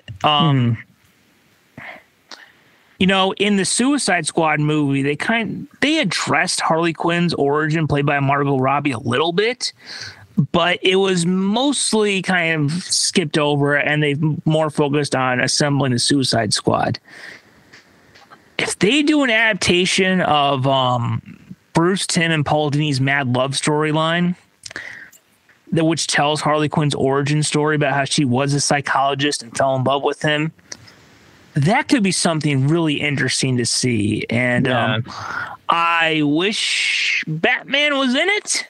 I hope that we get, in a perfect, I would just settle for, like, if young Bruce Wayne has grown up a little bit and he's like kind of just fighting with a ski mask or something, or just proto Batman, something. I wish we had Batman in it, but if they do the Mad Love storyline, it could be something interesting. And they did a really good job with the first one. So here's hoping. I mean, it's always hard for me doing it's a villain, but without the superhero. So it's a spinoff without the main character. It's a little. Yeah, I mean, that's what a spinoff is, I guess. But yeah, should be interesting. I did really like Joker, but I don't know, for some reason, I don't know, maybe somewhere in my brain I felt like I didn't give myself permission to like it as much as I did, because there's some disconnect. But I did really like it, so I should be excited for this. And I like delving more into Harley Quinn as a character. Harley Quinn's a really good character when you actually give her like a chance to be a significant character. So that's good. Cool. Yeah. Looking forward to that. I'll use this as an opportunity to quickly rattle off some of the other upcoming horror movies I have on my list that I don't have that much to say about. My next two I don't have much to say about either. So Smile 2, a kind of surprise. Did you see the first one? Yeah, I was surprised like that. I thought it was going to be just a gimmicky horror movie, and I thought it was way, way better than I expected. Oh wait, remind me when we're done talking. There's a horror movie I wanted to ask you about that you've seen. Okay. Or if you plan on it, because I watched the trailer, I'm like, man, this is messed up. Yeah, I would love to be asked about that. So yeah, Smile 2 is coming out, and I don't have much to say about it because it's just the first one. It's like a gimmicky concept, but it really works, and I was just surprised how good it was, and I don't mind a sequel. Next one, no, there's no date for this one. It could easily be 2025, but I did hear that there is going to be a Talk to Me sequel, which is my favorite movie from last episode, my favorite movie of 2023. It's going to a prequel, actually. The beginning of the movie alludes to like who had this cursed item before the character we're meeting. And so I think there's going to be a prequel where we're seeing that story. So that's interesting. Salem's Lot. I feel like this may be in some kind of development hell situation because I feel like I talked about this last year. Does sound a bit familiar. But Salem's Lot is an adaptation of one of the, I think, most liked Stephen King novels, which is kind of his vampire novel, and that is getting an adaptation this year, this coming year. And last, no details, untitled to the public movie at this point, but there is a new Jordan Peele horror movie coming out in 2024, late 2024. All we know is that the release date is Christmas Day 2024, which I think I've seen some people speculate maybe it's a Christmassy horror movie, but that's all we really know. I mean, has it been filmed yet, or? I think there's very little about it. There's a movie he directed coming out on Christmas in 2024. Well, so we hope it can make that release date. Yeah, I hope so. Especially if it relies on the release date. Okay. Oh, yeah. I only have one more movie to bring up. All right. So I have, I guess I don't have much to say, so I guess we can jump back and forth about it. So Sony, our old friends at Sony, man, are they cranking out the superhero movies this year? Of course, not the one we wanted, but whatever. We will get to it when we get to it. We're getting our third Venom movie. That's right. Now, we don't know that much about it, but it's the third one in the series. That's pretty much all we know. It's number 3. And in a way, that's all we need to know. Venom is kind of like Deadpool for me, where I never have faith in it, but, you know, I like them. Not as much as Deadpool, but I'm just like, you know, they're pretty good. There's something to watch. Yeah. You know, whenever I go through like the Marvel or Spider-Man movies, I'll pop them on. I honestly like the first one a lot more than the second one. The second one, it felt like it tried to get too goofy and stuff, but you know, I hope it's good. You know, it would be cool that some people have been bringing up online would be Venom versus Kraven. That would be really that cool. Would be one I'd want to see. Yeah. Yeah. So, you know, although I could say, you know, Deadpool 3 has Wolverine. Maybe Venom 3 could have Spider-Man, one of them. But, yeah, I mean, that's pretty much all we know is there's a third Venom coming. I hope it's good. It's number 3. It's number 3. The trilogy concludes. Yes. Okay. Well, my last movie before we get into the other categories, I'm inexplicably excited for this. Like, I don't know. I just, it's kind of random that I'm really excited for this, I guess. But I like horror themed stuff. I've in haven't always been this way, but I've been starting to get into like vampires with, you know, what we do in the shadows being a more comedic take, and then my D&D campaign being vampire gothic horror based. And for research for that, I've been like reading Dracula and stuff. So you've been reading the original Dracula? Yeah, it's good. It's not too dense or anything. I mean, afterwards you have to read the biography of the real Dracula, Vlad the Impaler. That's true. Yes. I've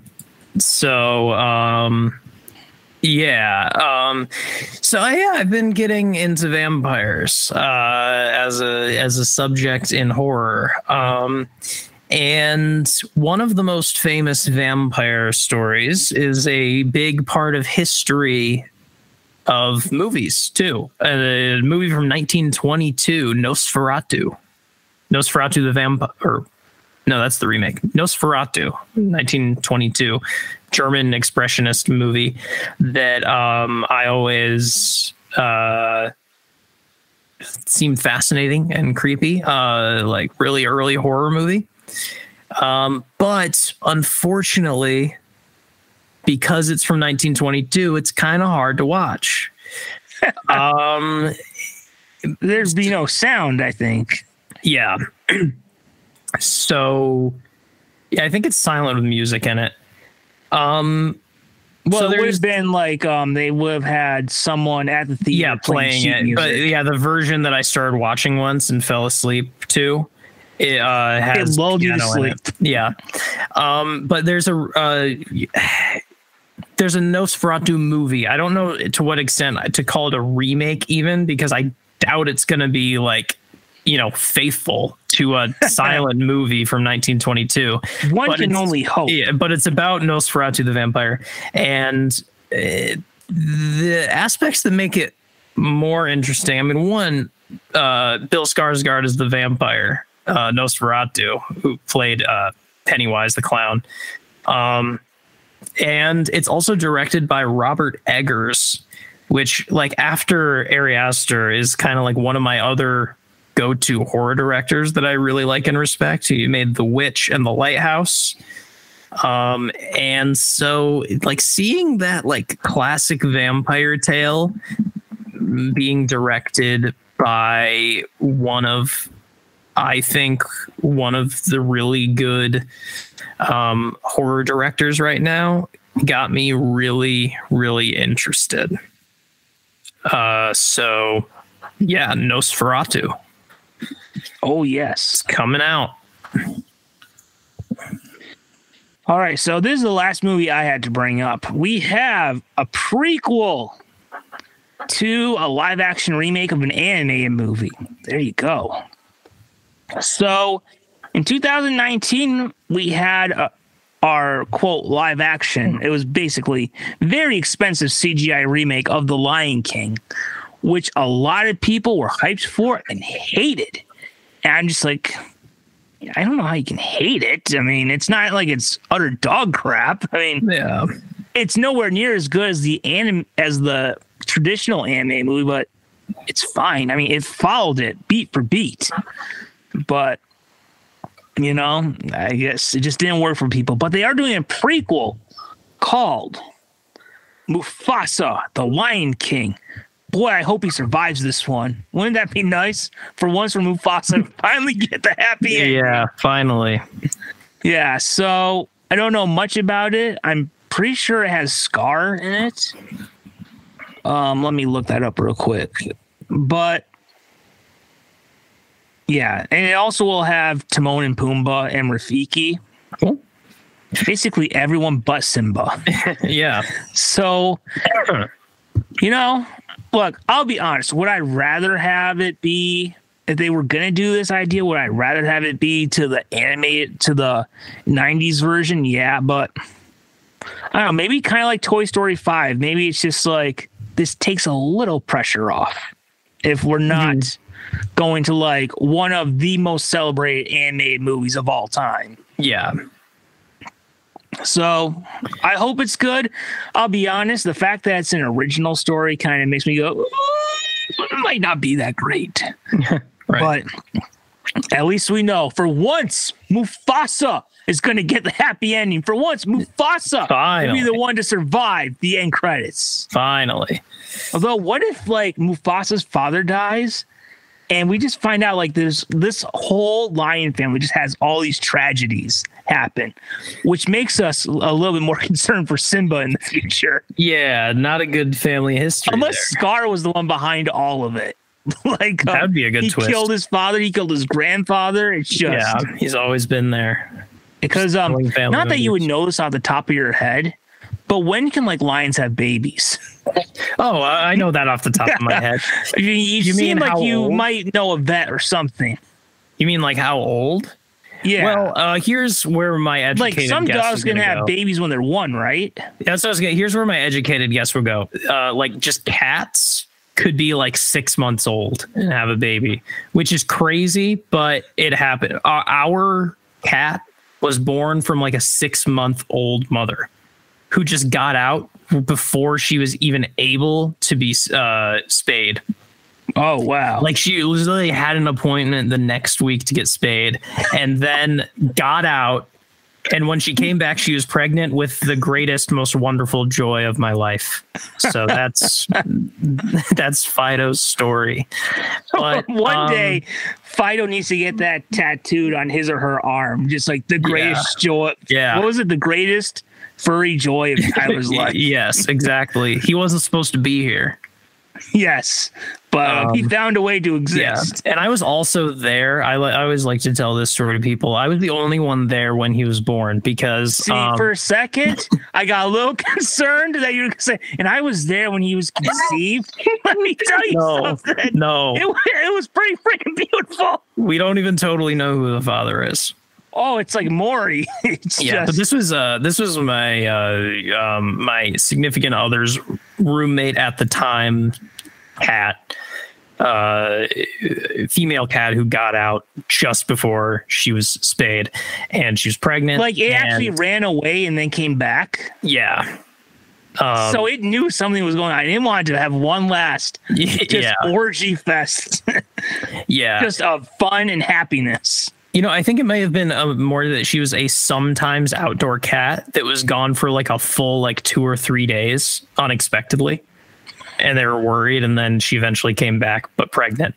But I was that trip to Vegas. Yeah. The cat eventually was uncomfortably pregnant. Like I've never been around a cat that pregnant before, and it was like very clearly about to have a baby. And I was it has multiple ones, right? Yeah, they have a litter usually. So you were there with the cat, and you could see like the arms coming out of its stomach. And that's what I was gonna, because my Kaylee, my significant other, went to like take a shower or something and was gone for like 20 or 30 minutes or something, just kind of like getting ready.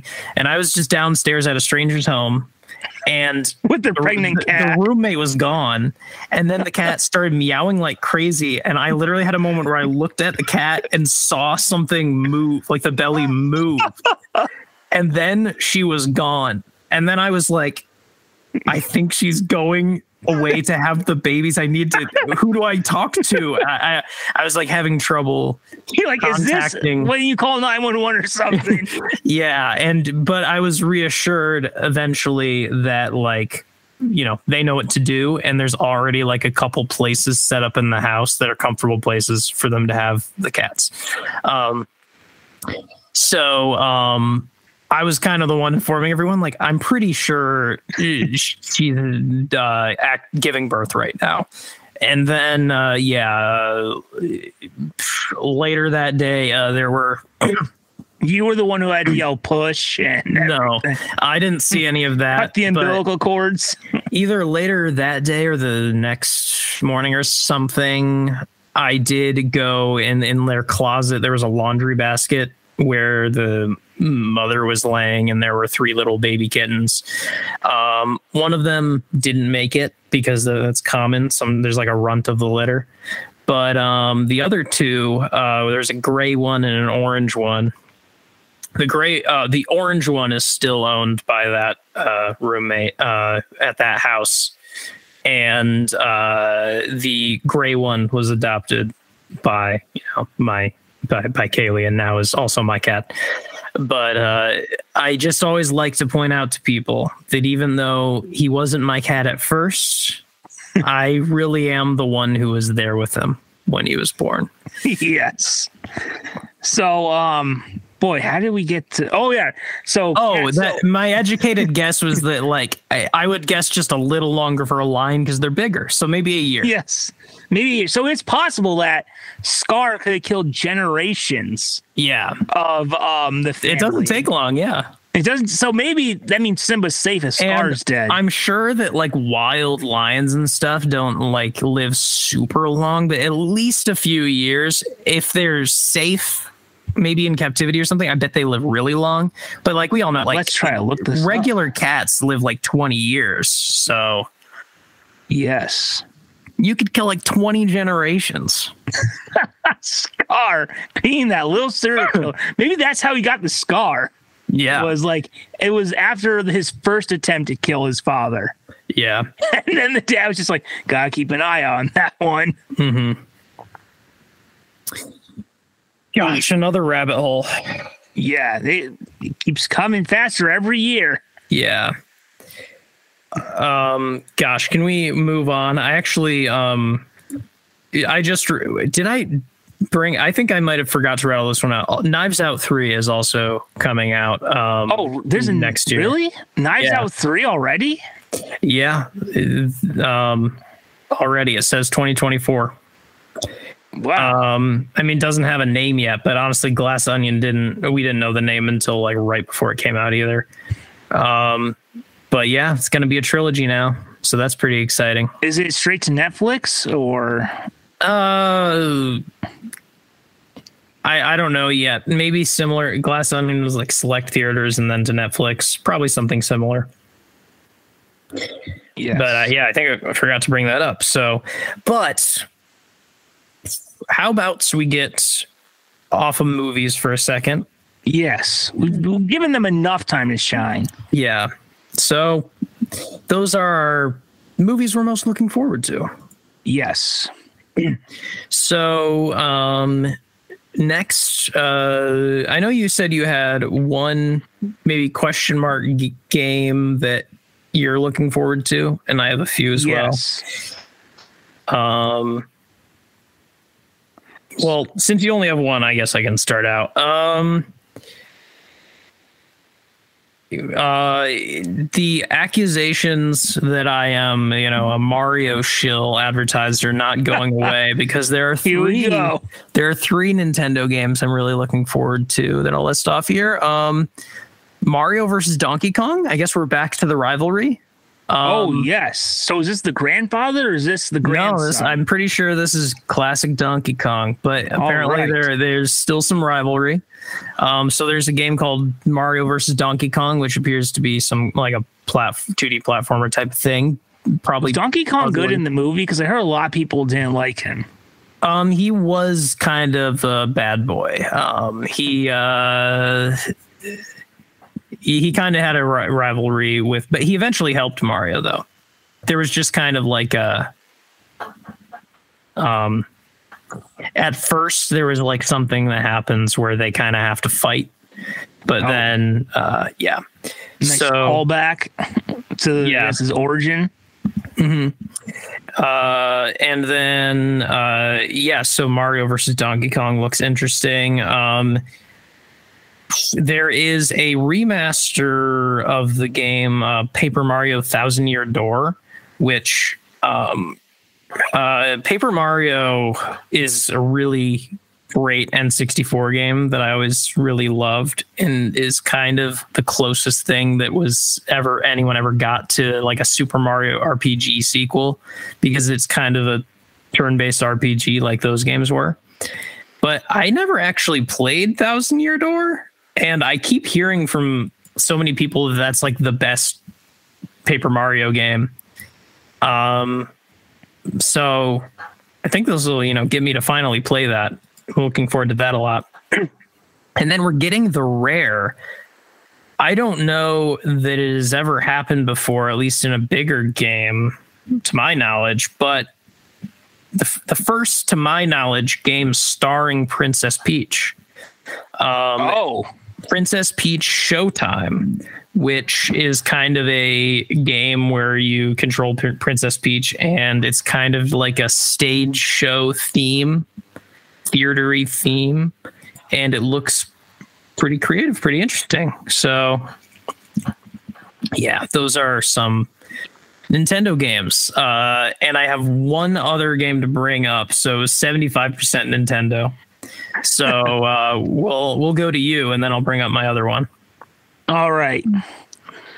So actually, I realized I had two, but one is just a quick thing I can shout out. So one that is confirmed for this year. It was supposed to come out last year. That's Suicide Squad Kills the Justice League. Oh, yeah. The next installment in Rocksteady. Right, because Rockstar does Grand Theft Auto. Rocksteady's Batman Arkham Universe. And, it's Suicide Squad. I wish it was just a Justice League game, but obviously we love the Arkhamverse, and it needs to be said, again, it looks like this is we're going to get one last adventure. One last time we're going to hear new lines of Batman performed by the legendary, he is vengeance, he is the night, Kevin Conroy himself. Yeah. Completing his 32 years of voicing the Dark Knight. So obviously that's a big one. So, I mean, honestly, even if I probably won't get the game the day it comes out, which are they usually Friday or Tuesdays? Are they like movies? I think DVDs are Tuesdays, or gosh, I think games are still typically Tuesdays. Because a lot of I know albums used to be Tuesdays, and they switched to Fridays. Like I remember when that happened. It was kind of jarring. But yeah, music comes out on Fridays now. But I kind of want to say that games still come out on Tuesdays. Okay. Well, wherever the weekend it comes out, even if I don't play the game, just in celebration to the end of a great era, I'll probably go through like all the Kevin Conroy Batman movies. Mm-hmm. Yeah, and then you can finally see what those parts that he's in are. Yeah, it looks like a pretty good game. Oh, yes. Now, I don't know how, because it's not like movies or TV where I know where to go for like accurate info. I've heard there's like been a little bit of trouble behind the scenes, but hopefully it'll be good. I mean, it's Rocksteady. They did such a great job with those three games. Yeah, I hope it's good. I mean, yeah, the fact that it's like supposed to come out this year and it didn't is somewhat of a red flag, but yeah, hopefully it's good, especially since it has some very important voice lines. Yes. So, all right, my last game I'm going to bring up, it's from a little series that I've been really liking, and it is the third game in that series called Little Nightmares. This is like a very Little Nightmares, spooky, scary 2D platformer puzzle game that it's very weird. It's like it's got like a whimsical sort of like childlike nature to it, but it like adds to the creepiness. Hard to explain. Very mysterious vibes that I really like from the series, and great art. And the first one was like a game that came out of nowhere and blew me away. And then the second one came out a couple years ago, and I had a really great experience having a friend come over and having me watch me play the whole thing. And he apparently spoiled it for himself and was like waiting for me to get to this point at the end where there's a big like twist ending, and just waiting for my reaction. And it was amazed because it has quite a twist ending, which leads into what number 3 is. So very interested to see. I mean, these are even just nice to play through for the art direction and the style of it. And just kind of going through the world. It's kind of a nice spooky that I really like. Oh yes. Without being like overtly like as much as I like horror, I don't always flock to horror games because it feels too much like I'm in control and it scares me too much. Yes. But Little Nightmares has like, yeah, it's not that. It's got some really scary moments, but it's not like a super serious horror game or whatever. I don't know. I mean, you collect hats in it. I mean, it can't be that. Can't be that. Yeah. So yeah, that's it. How about we talk about upcoming TV to end it all out? Oh yes. Well, I did have one game. Oh yeah, I wasn't sure if it came out this year, but I mean, apparently soon we're gonna get a Wolverine game set in the same universe. That's right. As the Spider-Man games, and I finally got 100% on that Spider-Man game. I finally unlocked the Spider-Verse suit, and yet the game is over. So in a way, it feels like the whole thing was a bit of a waste of time. But apparently, once I play it again, and I will, I'll be able to wear that suit along with Toby and Andrews. But there's not an official release date, but I love that Spider-Man game, so hopefully it's good. You have that on PS5, right? That you got recently. Does PS5 still have trophies? Or yes, they do. Yeah. Did you get 100% trophies? I don't know. I haven't looked. Sometimes those if are you hard. Look at the thing, it says it's all 100%.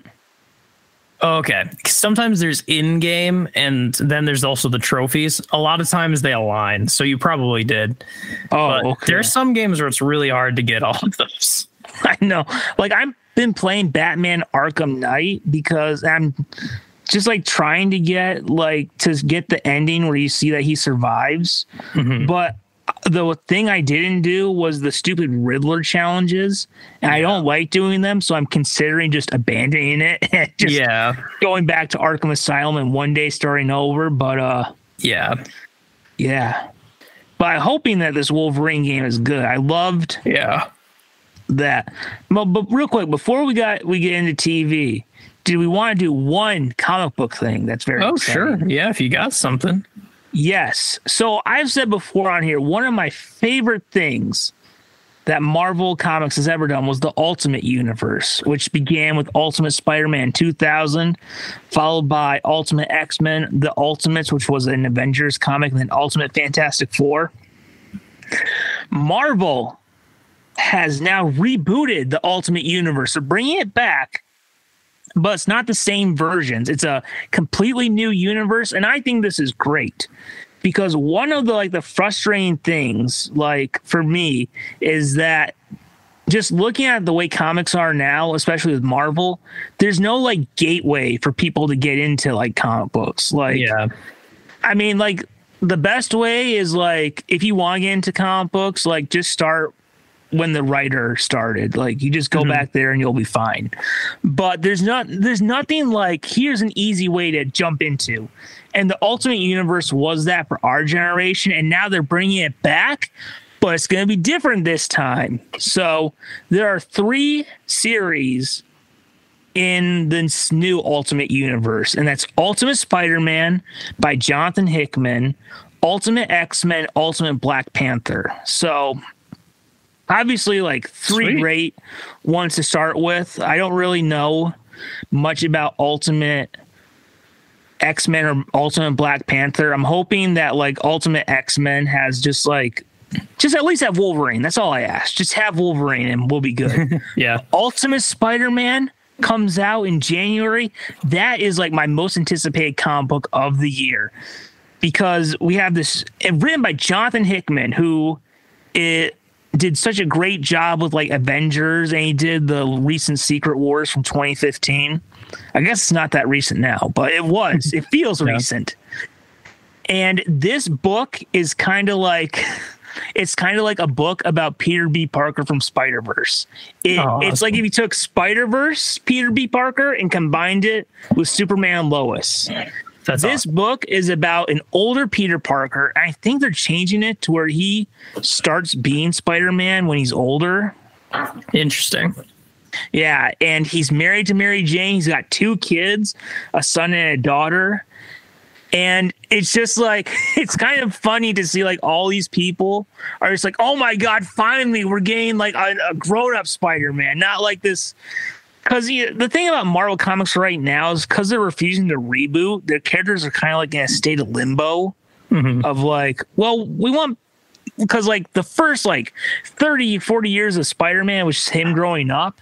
But now they're in the point like, well, we can't really have him age, so he's got to kind of be this weird man baby type thing. But now it's just like, all right, here we go. One person's vision, clean slate, and I am so excited for it. I loved the way he wrote Peter Parker in the Secret Wars storyline. Just Ultimate Spider-Man is back, but it's a completely different version. It just everything about this, from just giving us something new with the character, giving us a new vision and a way for people to jump on. Just everything about it seems good. And I believe, if I heard right, he actually will be referred to as Peter B. Parker in the series. So, interesting. There we go. Cool. Well, that's a big year then. Yes. Very cool. Nice. A place for me to hop in too, because I have that same issue. Oh yes. I have no doubt it'll be great under Jonathan Hickman. Cool. So shall we talk about TV to end this all out now? Yes. I don't know how many TV shows you have. I only had 2 that I could think of off the top of my head. Let's see. I think there's a long list of like, I don't have much, just not a long list. There's one entry that could be a few that I'm going to rattle off that I don't have much to say about. And then 2 other ones that I have more to say about, I guess. So I guess I'll do 3. Okay. Yeah. Whenever you feel like you're at a nice like break point, you can toss it over. Okay. One of them you might say, so I'll hold off on that, but I'll talk about these other ones. First, some new seasons of shows that I like. One interesting one is Squid Game season 2, which Squid Game is one of my favorite shows of that year. Have you watched the reality show? Yeah, I don't know what that is. They took not like they're killing people, but they're actually having people compete in the actual games. Interesting. Apparently it's really good on Netflix. Oh, yeah, I didn't know. I'll have to check that out. Yeah, they're basically just like kids games. I don't know. It sometimes I think instead of getting shot with bullets, they get shot with paintball guns. Oh yeah. That is very interesting. I do think it's odd, it feels sometimes against the spirit of the show to like emphasize it being really fun.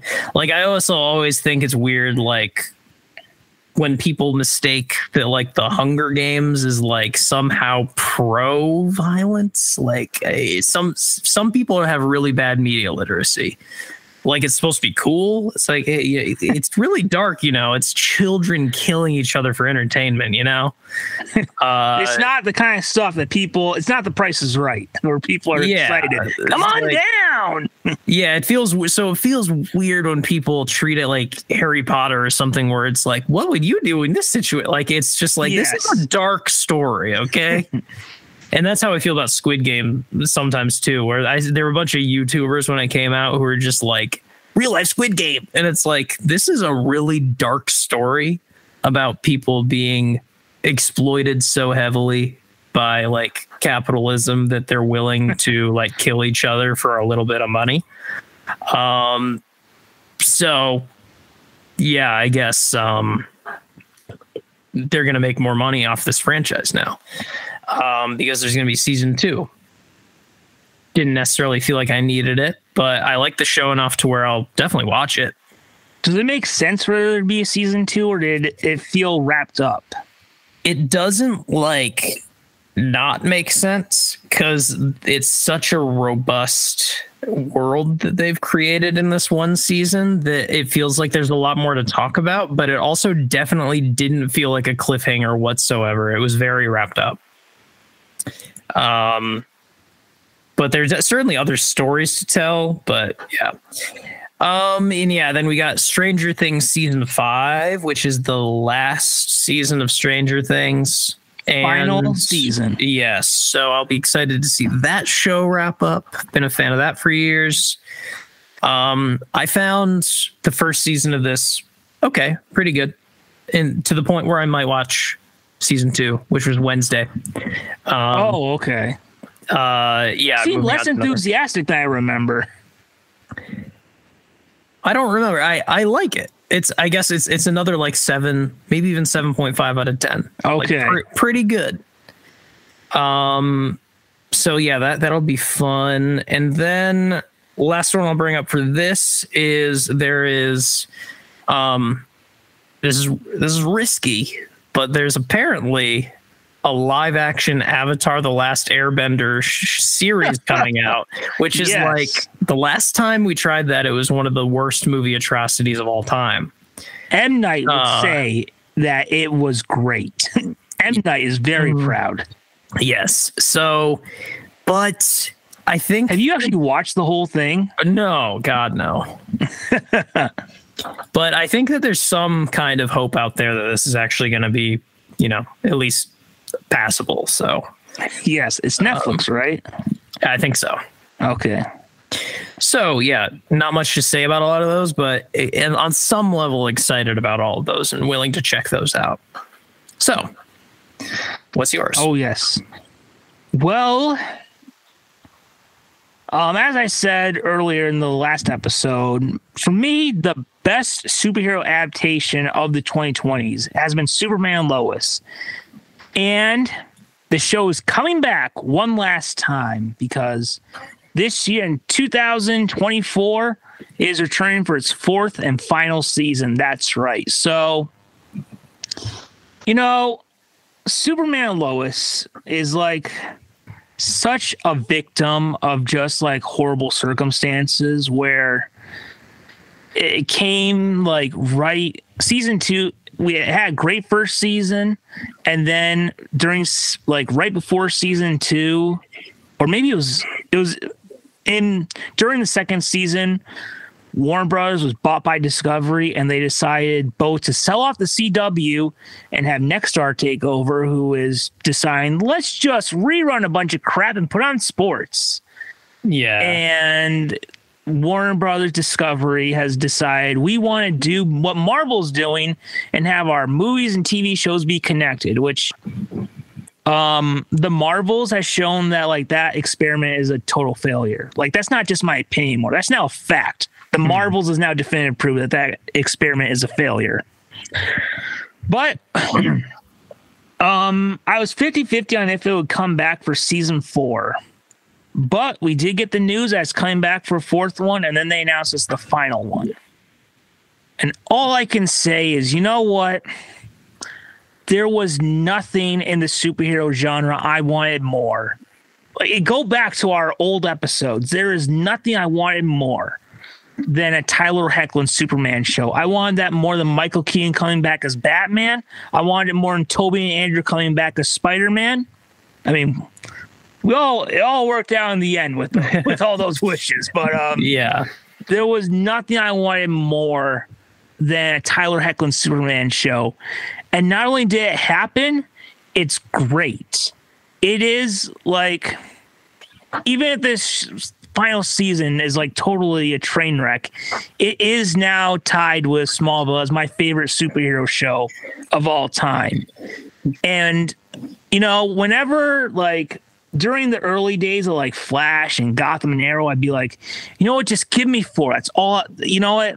Once you get to 4, I don't feel like if you get canceled, like after season 4. I don't think you can be like, well, that show was short-lived. It's just like, you know what? I think 4 is like the bare minimum to be like, you can't really complain. It's enough. Exactly. Yeah. Like, I remember like we weren't getting news because it was on the bubble. I'm just like, come on, just give us 4. That's a nice number. And we're getting it. We're getting 4 seasons of, for me, like one of the best superhero shows of all time. Tyler Hoechlin is tied with Christopher Reeve and Tom Welling as my favorite Superman actor. And it's just been, you know, as a fan of Superman who has seen the character boy go through some poor adaptations, like on the big screen. Yeah. You know, the thing about Superman and Lois is that, like, with Smallville, it was about grounding the character, and it was the show about Clark Kent, showing how great Clark Kent is. And, you know, you had Superman Returns, you had the DCEU versions that didn't work. But, man, with Superman and Lois, to, you know, do a callback to the old Christopher Reeve movies, Superman and Lois made me believe a man can fly. And it's a show I will continue to rewatch, just like Smallville. And as the end is coming, I'm like, this thing I wanted for so long actually happened. So hopefully it goes out strong. It's just such a great show. So yeah, it's pretty much all I gotta say for Superman and Lois. Cool. Yeah, of course that's gonna be out there. Yeah, and so my next one is we'll have to see if the next one you bring up is the one I'm thinking of. Otherwise, I'm going to bring it up. But now I'll bring up. This is not that. Fallout, which is going to be a Prime Video series based on the video game series of the same name. I was once a huge Fallout fan. I think it was like one of my favorite video game franchises of all time. And it's just been a very long time since there's been a good new Fallout game, but I still love Fallout. It's an amazing video game franchise. I mean, and when Fallout 3 came out when I was in high school, it was like it rocked my world. I was obsessed with it. It's genuinely one of the most obsessed I've ever been. What year did it come out? 2009. It was probably 2010 by the time I was really playing it and really obsessed with it. But yeah, it came out in 2009. Fallout 3. Fallout New Vegas is the one that people really highly praise, and in a lot of ways I can kind of agree that it's the better game. But there's something about Fallout 3 that really gets me. And I also liked Fallout 4 more than most people, I think. A lot of people were highly disappointed in it. Fallout 76 came out after that, and like, save your disappointment for that. That's a garbage game. But yeah, it's a great series. It's just been a long time since I've really gone back to it or anything. And yeah, I love this story and the universe of it so much too. I mean, it's basically a post-apocalyptic. Tons of people have been living in vaults under the earth for a long time to protect from nuclear war, and then certain vault dwellers go out into the world for, you know, various reasons. It depends on the game you're playing, but there's usually an inciting incident that causes you to need to go to the surface and escape the vault and go out into the world, at which point you're in an open world, post-apocalyptic fighting radiated monsters, going to towns where there's sort of Mad Maxian, like sort of scrapyard-esque kind of post-apocalyptic universe, which is always really cool. And this is the first real like movie or TV adaptation. Just has kind of existed in video games for the most part, and now there's going to be a series. From the trailers, looks entertaining. There's a cheesiness to it, but I like Fallout. It looks entertaining, so we'll see. Yeah. I haven't loved everything that like a Prime Video series have done with things that I like, but I like Fallout enough to check this out. Oh yes. Yeah. So before we switch topics, I did want to ask you about a horror movie. I just remembered. Oh yeah, I wasn't sure when you wanted to bring that up. I would love to know. So I'm just curious because I saw the trailer and it's really messed up. Yeah. Did you ever see the trailer for Thanksgiving? Oh, yeah. That was some hardcore horror. Actually, you know, I say that I don't know. I don't think I've seen the trailer. I know what movie you're talking about is all, but I haven't seen that. But I honestly don't. I don't know. I don't watch horror movies like that usually. Like I also remember a lot of people I knew went to see Krampus back when that came out. Oh, and which the Christmassy horror movie. And I've also never seen that. I don't know. I just usually isn't the type of you're like keep horror and holiday separate unless it's Halloween. But yeah, I guess this is kind of just it's also a slasher. I don't usually gravitate towards slashers, but I don't know. It doesn't seem totally unappealing. I might check it out. It does seem messed up. If like the trailer, I'm just like, you know what? Maybe when it goes on Peacock, maybe I will give it a shot to see what it is. You know what? I did watch a horror movie that like for me was like the like poster child of like every stereotype of bad horror movies. like how I view like Man of Steel and like Ant-Man and the Wasp are like poster child for like people who hate superhero movies. Like one's just dark, depressing. The other's just like stupid and super jokey. The remake of The Grudge was like so stupid. Yeah, the remake every bad horror movie cliche. The remake is the original Grudge is a great movie. The Japan version, it's pretty good. As far as those, the Ring is really the really great classic Japanese horror movie. I never liked The Grudge as much, but and part of the reason I didn't is because I saw that back around when it came out, and it's not a good remake. The original Grudge Japanese version is very effectively scary and good. Yeah, I just remember I was going through a list like maybe in 2021 movies, and that was the first one that popped up, and I was just like, there was another Grudge. I forgot. Yeah, there was. You're talking about that. This new one, I assure you, it's even worse. Oh yeah, that's probably horrible. I didn't even like the 2000s remake. Oh, this 2021, it was, or 2021, it was. I couldn't finish it. I was just like, life is too short to sit through this. Yeah, that's probably awful. Because at least the English remake from the 2000s is at least the same story, basically. But not that well done. Yeah, that's probably horrible. Oh, I mean, it was like every bad stereotype. One thing that, man, I wish I was just Googling it. I wish I could find it. Truly the best bad movie I have ever seen. And this is not in like a Grudge remake way bad, but like more like a The Room bad kind of movie. Oh, yes. I saw it.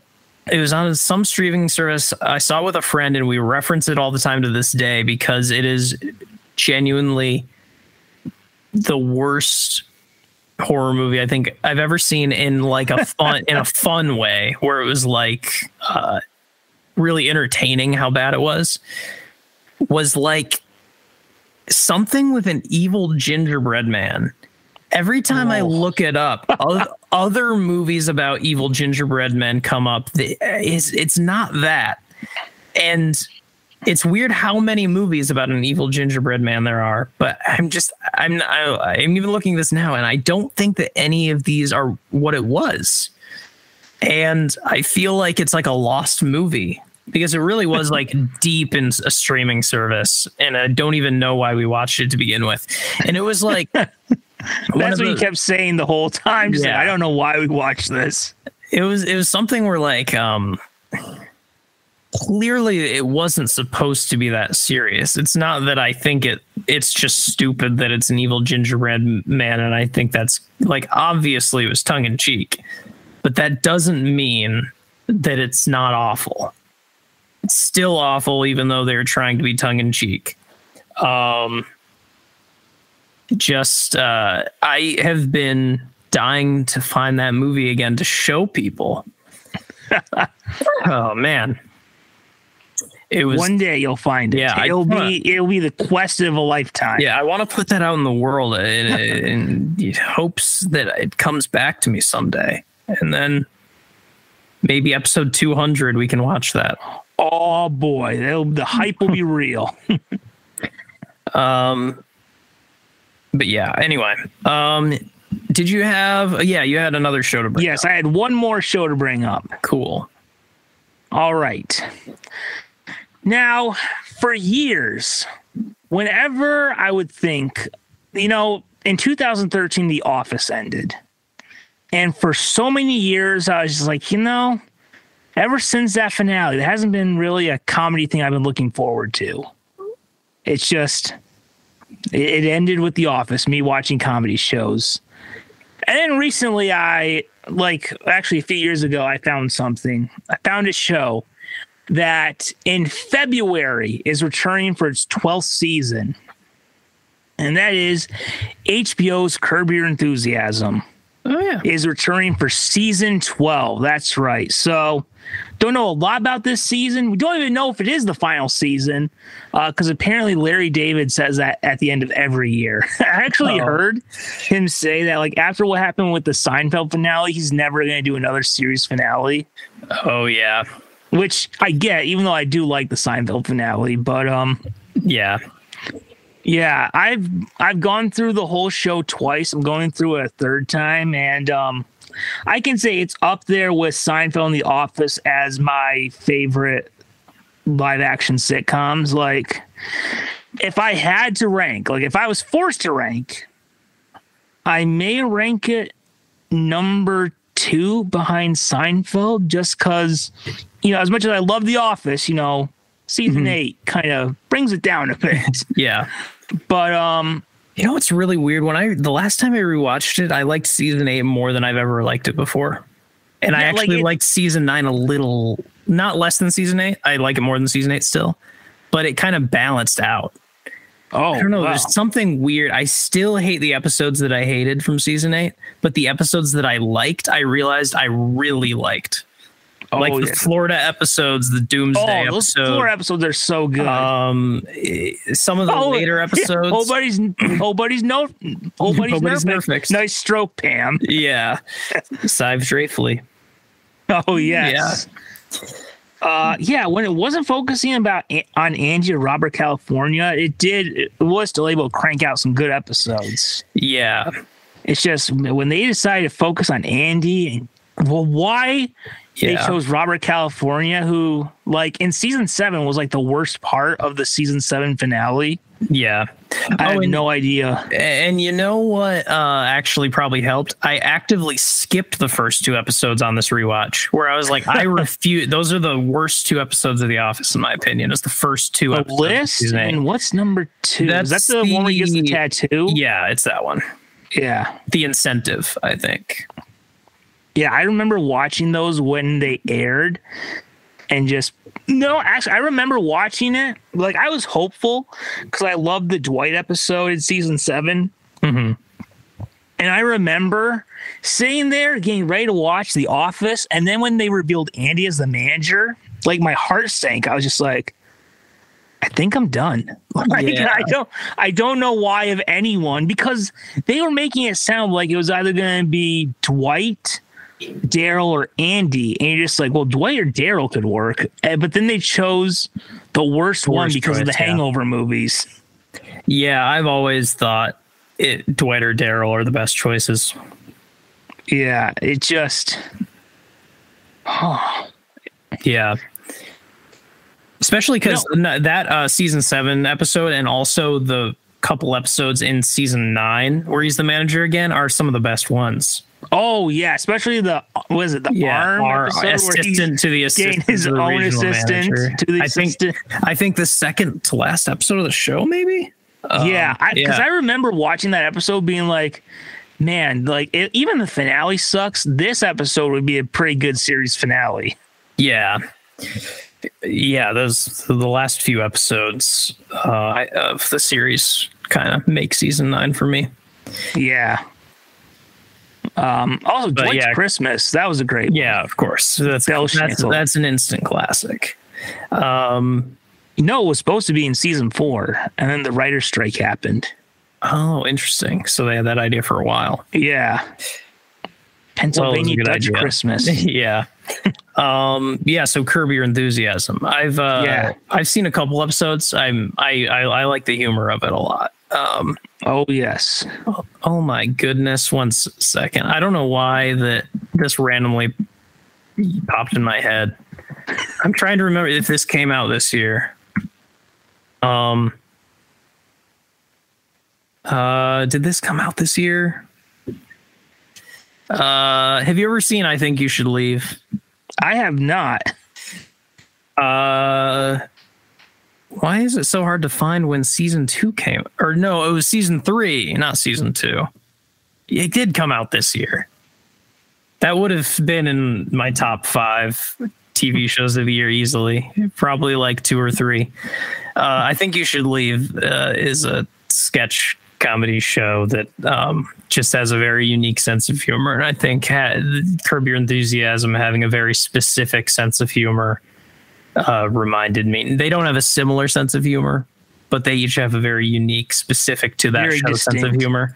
I've been getting really into Tim Robinson's comedy in that. Yeah, season 3 of I Think You Should Leave came out. Oh yeah, wasn't he in SNL for a little bit? Yeah, he was a writer, and then he right towards the end had a couple of roles. Yeah, he played this old guy, I think, and then I think the best skit that I remember with him is the basketball. Oh man, it is hard to remember. Yeah. You know what the sad thing, not to go on a whole tangent, but you know what, when I look back at SNL, like I used to love SNL. Mm-hmm. And then after season 40, Seth Meyers, who was like the head writer, left.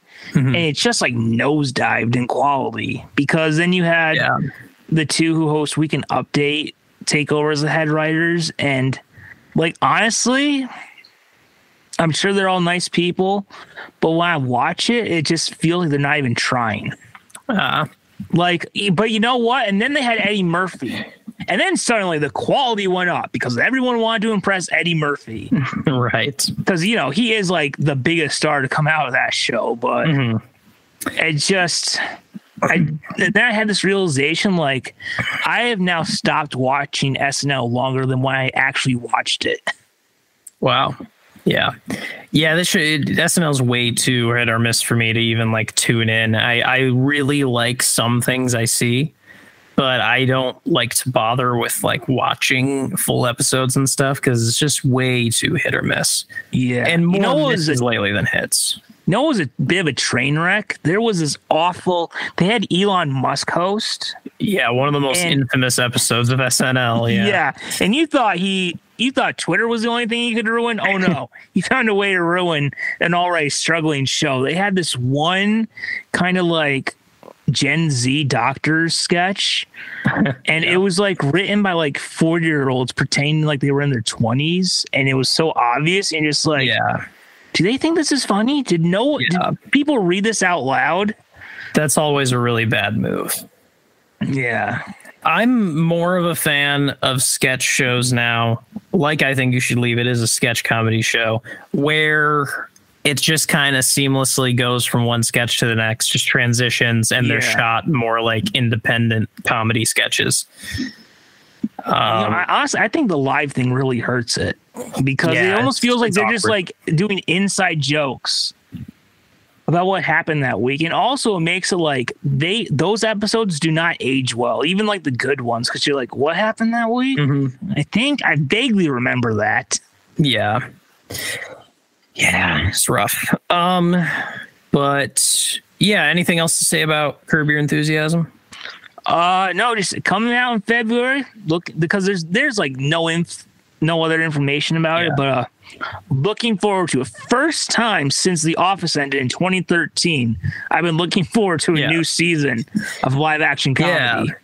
And I will actually be bringing up a new season of live action comedy. I have a few that I enjoy, but I will be bringing up one. But you actually didn't bring up one of the things I thought you might bring up. Maybe now I'll be shocked because maybe you're what? Maybe you're not coming out. Yeah, maybe you're not excited for it. Maybe it's not actually coming out in 2024 like I thought. But there's the Penguin TV series. Oh, right, Max, which I liked the Batman more than you, so there's like a through line for me to be interested in the Penguin. I'm not like, I don't necessarily feel like I need this, but it is there, and I do like this version of the Penguin a lot. Yeah, for me, Penguin was like one of the standouts of the movie. I think that was actually probably the best casting. For me, it's kind of like the Sony stuff. It's like, although there are rumors that Robert Pattinson might show up. Hopefully as Batman, not Bruce Wayne, because I mean it was obviously Matt Reeves' direction, but it's just like, boy, there's like some like I'll be honest, I rewatched the Batman recently. Boy, that hospital scene is rough. Like when he's like trying to still be Batman, but it doesn't come. Like when Ben Affleck did, it felt more natural versus he's like, Alfred, you lied to me about my parents. Yeah. And like, to be fair, my defense of it always is that like he's trying to mask everything with being an edgy Batman. But yeah, I feel like there wasn't even really much of an attempt to be a good Bruce Wayne in it. And there wasn't. And I get that's what they were going for. Yeah. But so like, say maybe this series has an attempt to be a good Bruce Wayne. I think Robert Pattinson could do it. I just don't think that they were even attempting to do that. Yeah. Clearly. So, which you can kind of get away with because it is about him just starting out. Yeah. Like he at that point, he thinks he needs to just be the Batman. Speaking of Batman performances. So also I'll drop a couple of hot takes of Marvel real quick if we wanted to. Wow. Like for free? Positive ones. Yes. Wow. Recent stuff. Oh, okay. So just because I think I mentioned maybe it's this episode or a previous one. So just because of like stuff like this and other stuff, I'm forcing myself to catch up on like the recent Marvel stuff, which, Morbius was something. It was a tough one. But you know what? I gotta say, Eternals was their first rotten movie. I gotta say, it wasn't that bad. Interesting. Like I watched it, like that was the one I was dreading the most. Wow. Because as someone who like prefers like grounded characters like Spider-Man and Wolverine, I was just like, oh boy, like gods and all that, like even more hardcore than Thor. Yeah. Like, you know what? It's not that bad. It was pretty good. Like I would give it a thumbs up. Cool. And there was another one I was dreading, and everyone hates it. But I gotta say, I thought it was pretty good. Thor: Love and Thunder. Everyone, like Thor: Love and Thunder? I never would have expected Thor: that. Love and Thunder. Here's the thing. There's some really dumb moments. You're like, oh, God, come on. Yeah. But not as bad as Spider-Man Far From Home or Ant-Man and the Wasp. But, like, even though there are some really stupid moments, there's like some beneath that, there's like some actual substance of like, it's Thor who is just like clearly damaged from like the events of Ragnarok, Infinity War, and Endgame. And it's about, he goes kind of like Peter B. Parker. He goes on a journey to become the guy he once was. And on this journey, he's reunited with Jane Foster, one of like the few positive things still in his life. And then he has to deal with her mortality because she's dying from cancer. And then it's about like kind of like him becoming like it's about him becoming the guy he once was. And I'm just like, yeah, there is some clearly stupid stuff. And it's clearly the worst of the Thor movies. But yet there was some substance there. Mm-hmm. I'm just like, overall, I would give a thumbs up. But there's a scene because the villain of the movie is Gore the God Butcher, played by Christian Bale. And there's a moment he gets defeated and he starts speaking a little raspy, and I got such PTSD. Like, oh God, let's not go there, Christian. Yeah. Let's leave that in the past. Wow. Yeah. Yeah, I can see how that would be, a bit triggering. Yeah, I would have never expected that in the same way I would have never expected Shazam, because you really expected to hate that. And I will say, like, because of being kind of a Taika Waititi stan and following everything he does, I expected that I would watch this and possibly like it. But people did seem to have such strong reactions to it that I've even borderline seen people, almost like I get the impression that people stopped respecting Taika Waititi as a director after Thor. Oh, a lot of people did. And to me, I was always like, okay, I haven't seen it, but come on. It's one movie. It's a Marvel movie. I don't even know that he tried for this. Have you seen, like, come on. Like, he this is the guy that made Boy and the Hunt for Whatever and What We Do in the Shadows and Jojo Rabbit. Yes. You can't have one movie to like be like, oh, maybe he was never good. But now, to be fair, a lot of people went into Thor Love and Thunder super hyped and were like, all right, is this going to be the MCU movie that gets it back on track? And I went into it being like, oh my God, this is going to be such a train wreck. Yeah. And I'm just like, it's not that bad. There's some redeeming stuff in here. And I mean, nothing has come like even close to Spider-Man No Way Home. That's been the only great MCU movie in my opinion since Black Panther. Mm-hmm. So there's that, but it's just like, there's like some actual substance, some actual heart in there. Nice. Yeah. Maybe I'll have to actually finally watch that someday. I know. And then you'll come back and be like, I can't believe you maybe watched that. I can't believe you got my hopes up. I was just like, I didn't say it was great. Yeah. I said it was pretty good. I mean, of the Marvel, because I've seen all of Phase 4 besides Wakanda Forever, which I'm trying to get through, which I have to say it's pretty boring. When you take out Black Panther and it's about Shuri and his mom, it's all about the politics of Wakanda. Mm-hmm. And it's so boring. It's just like, why were they attacking us for vibranium? I don't know. What do we do? We must send a messenger or something. Just like, oh my God, is this Marvel? Is this C-SPAN? Like, it's just, it's been a bit boring. But if I had to rank all the Phase 4 Marvel movies, which, it's tough. Only one has been great. I would say Thor Love and Thunder is the third best one behind, obviously, No Way Home and then Doctor Strange 2. Interesting. Well, I don't even know how we got there. I don't know, but should I bring up my last thing, which might be the last thing for the episode? Oh, yes. The grand finale. What is it? Make it a good one. And I love to find connections. There is a connection to Taika Waititi in this because I'm talking about What We Do in the Shadows season 6. Oh, yes. The connection being starring and being of the original New Zealand production of What We Do in the Shadows, that this is the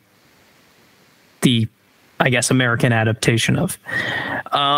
What We Do in the Shadows season 6 should be coming out in 2024, and I believe should really do research like this, but I think at one point I heard that it was going to be the last season, or maybe I just really feel like it's going to be because of what happened. I looked it up and I didn't see anything like official about being the last season. Might be speculation. I don't know. So it could be, but so could all of the other ones.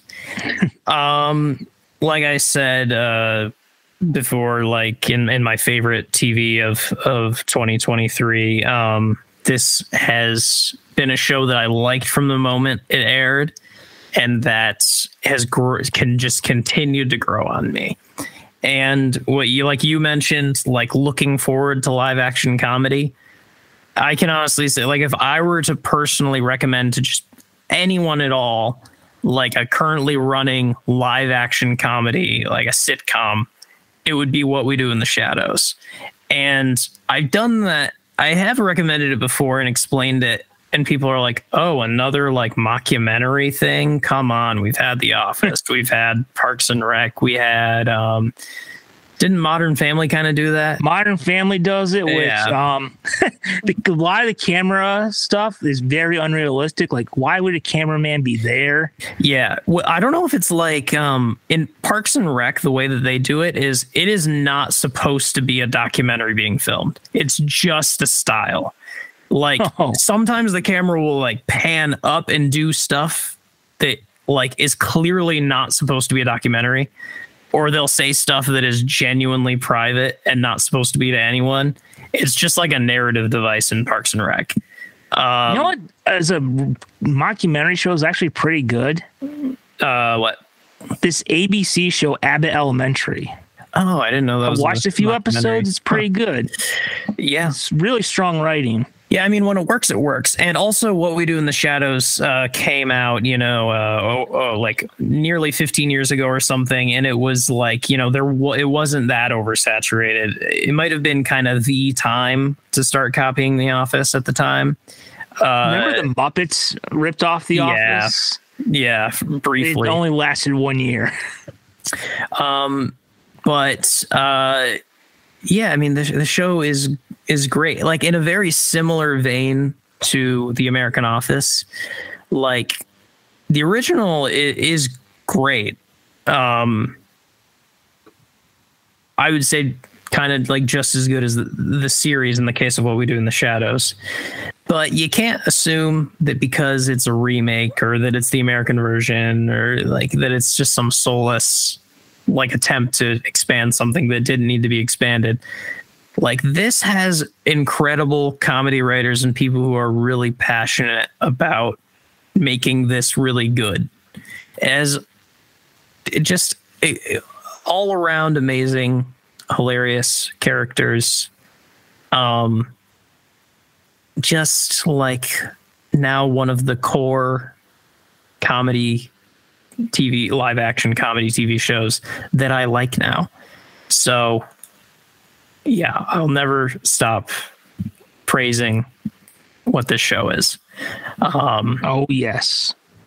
So yeah, we get to see what happens next in what was a very tense, well, it actually kind of, I almost think season 6 might be getting back to normal after all the things that happened in season 5, but some new problems arising. So we'll see, but very excited. Oh yes. What We Do in the Shadows. It's FX, right? Yeah, FX. Oh yes. So guys, I believe we've now gone through all our lists. Yes, we have. Yes. So there you go, guys. We are here in 2024, and boy, do we have a lot of great stuff to look forward to. Whether it's Deadpool 3, whether it's What We Do in the Shadows, just a lot of great stuff. And guess what? We get to all experience it together. We shows basically a countdown to those things. Yes. Like a full, Dick Clark's New Year's Rockin' Eve, they count down to one thing. Oh, no. We count down to literally everything. In a way, does it make everything else less special? Of course. But yet, here you are. And here we all are, counting down to our favorite movies, TV shows, now video games, and comic books, too. So, There we go. Also got in a few good rabbit holes. Yeah, big rabbit hole energy in all of these end of the year special episodes. That I think is a good sign for 2024 comment section. And here's to another year of comment section 2024. Oh, yes. As we march forward to episode 100.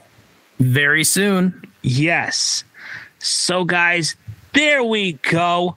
2024 is here. And as you know, because it's already popped up, the rabbit hole is here with a vengeance. It's close. Yes. And it doesn't care what you're doing, whether you're trying to do a show, pop up and you just found out you've traveled a long distance because of it. And you realize, you know what? It may have been pointless, but it was worth it.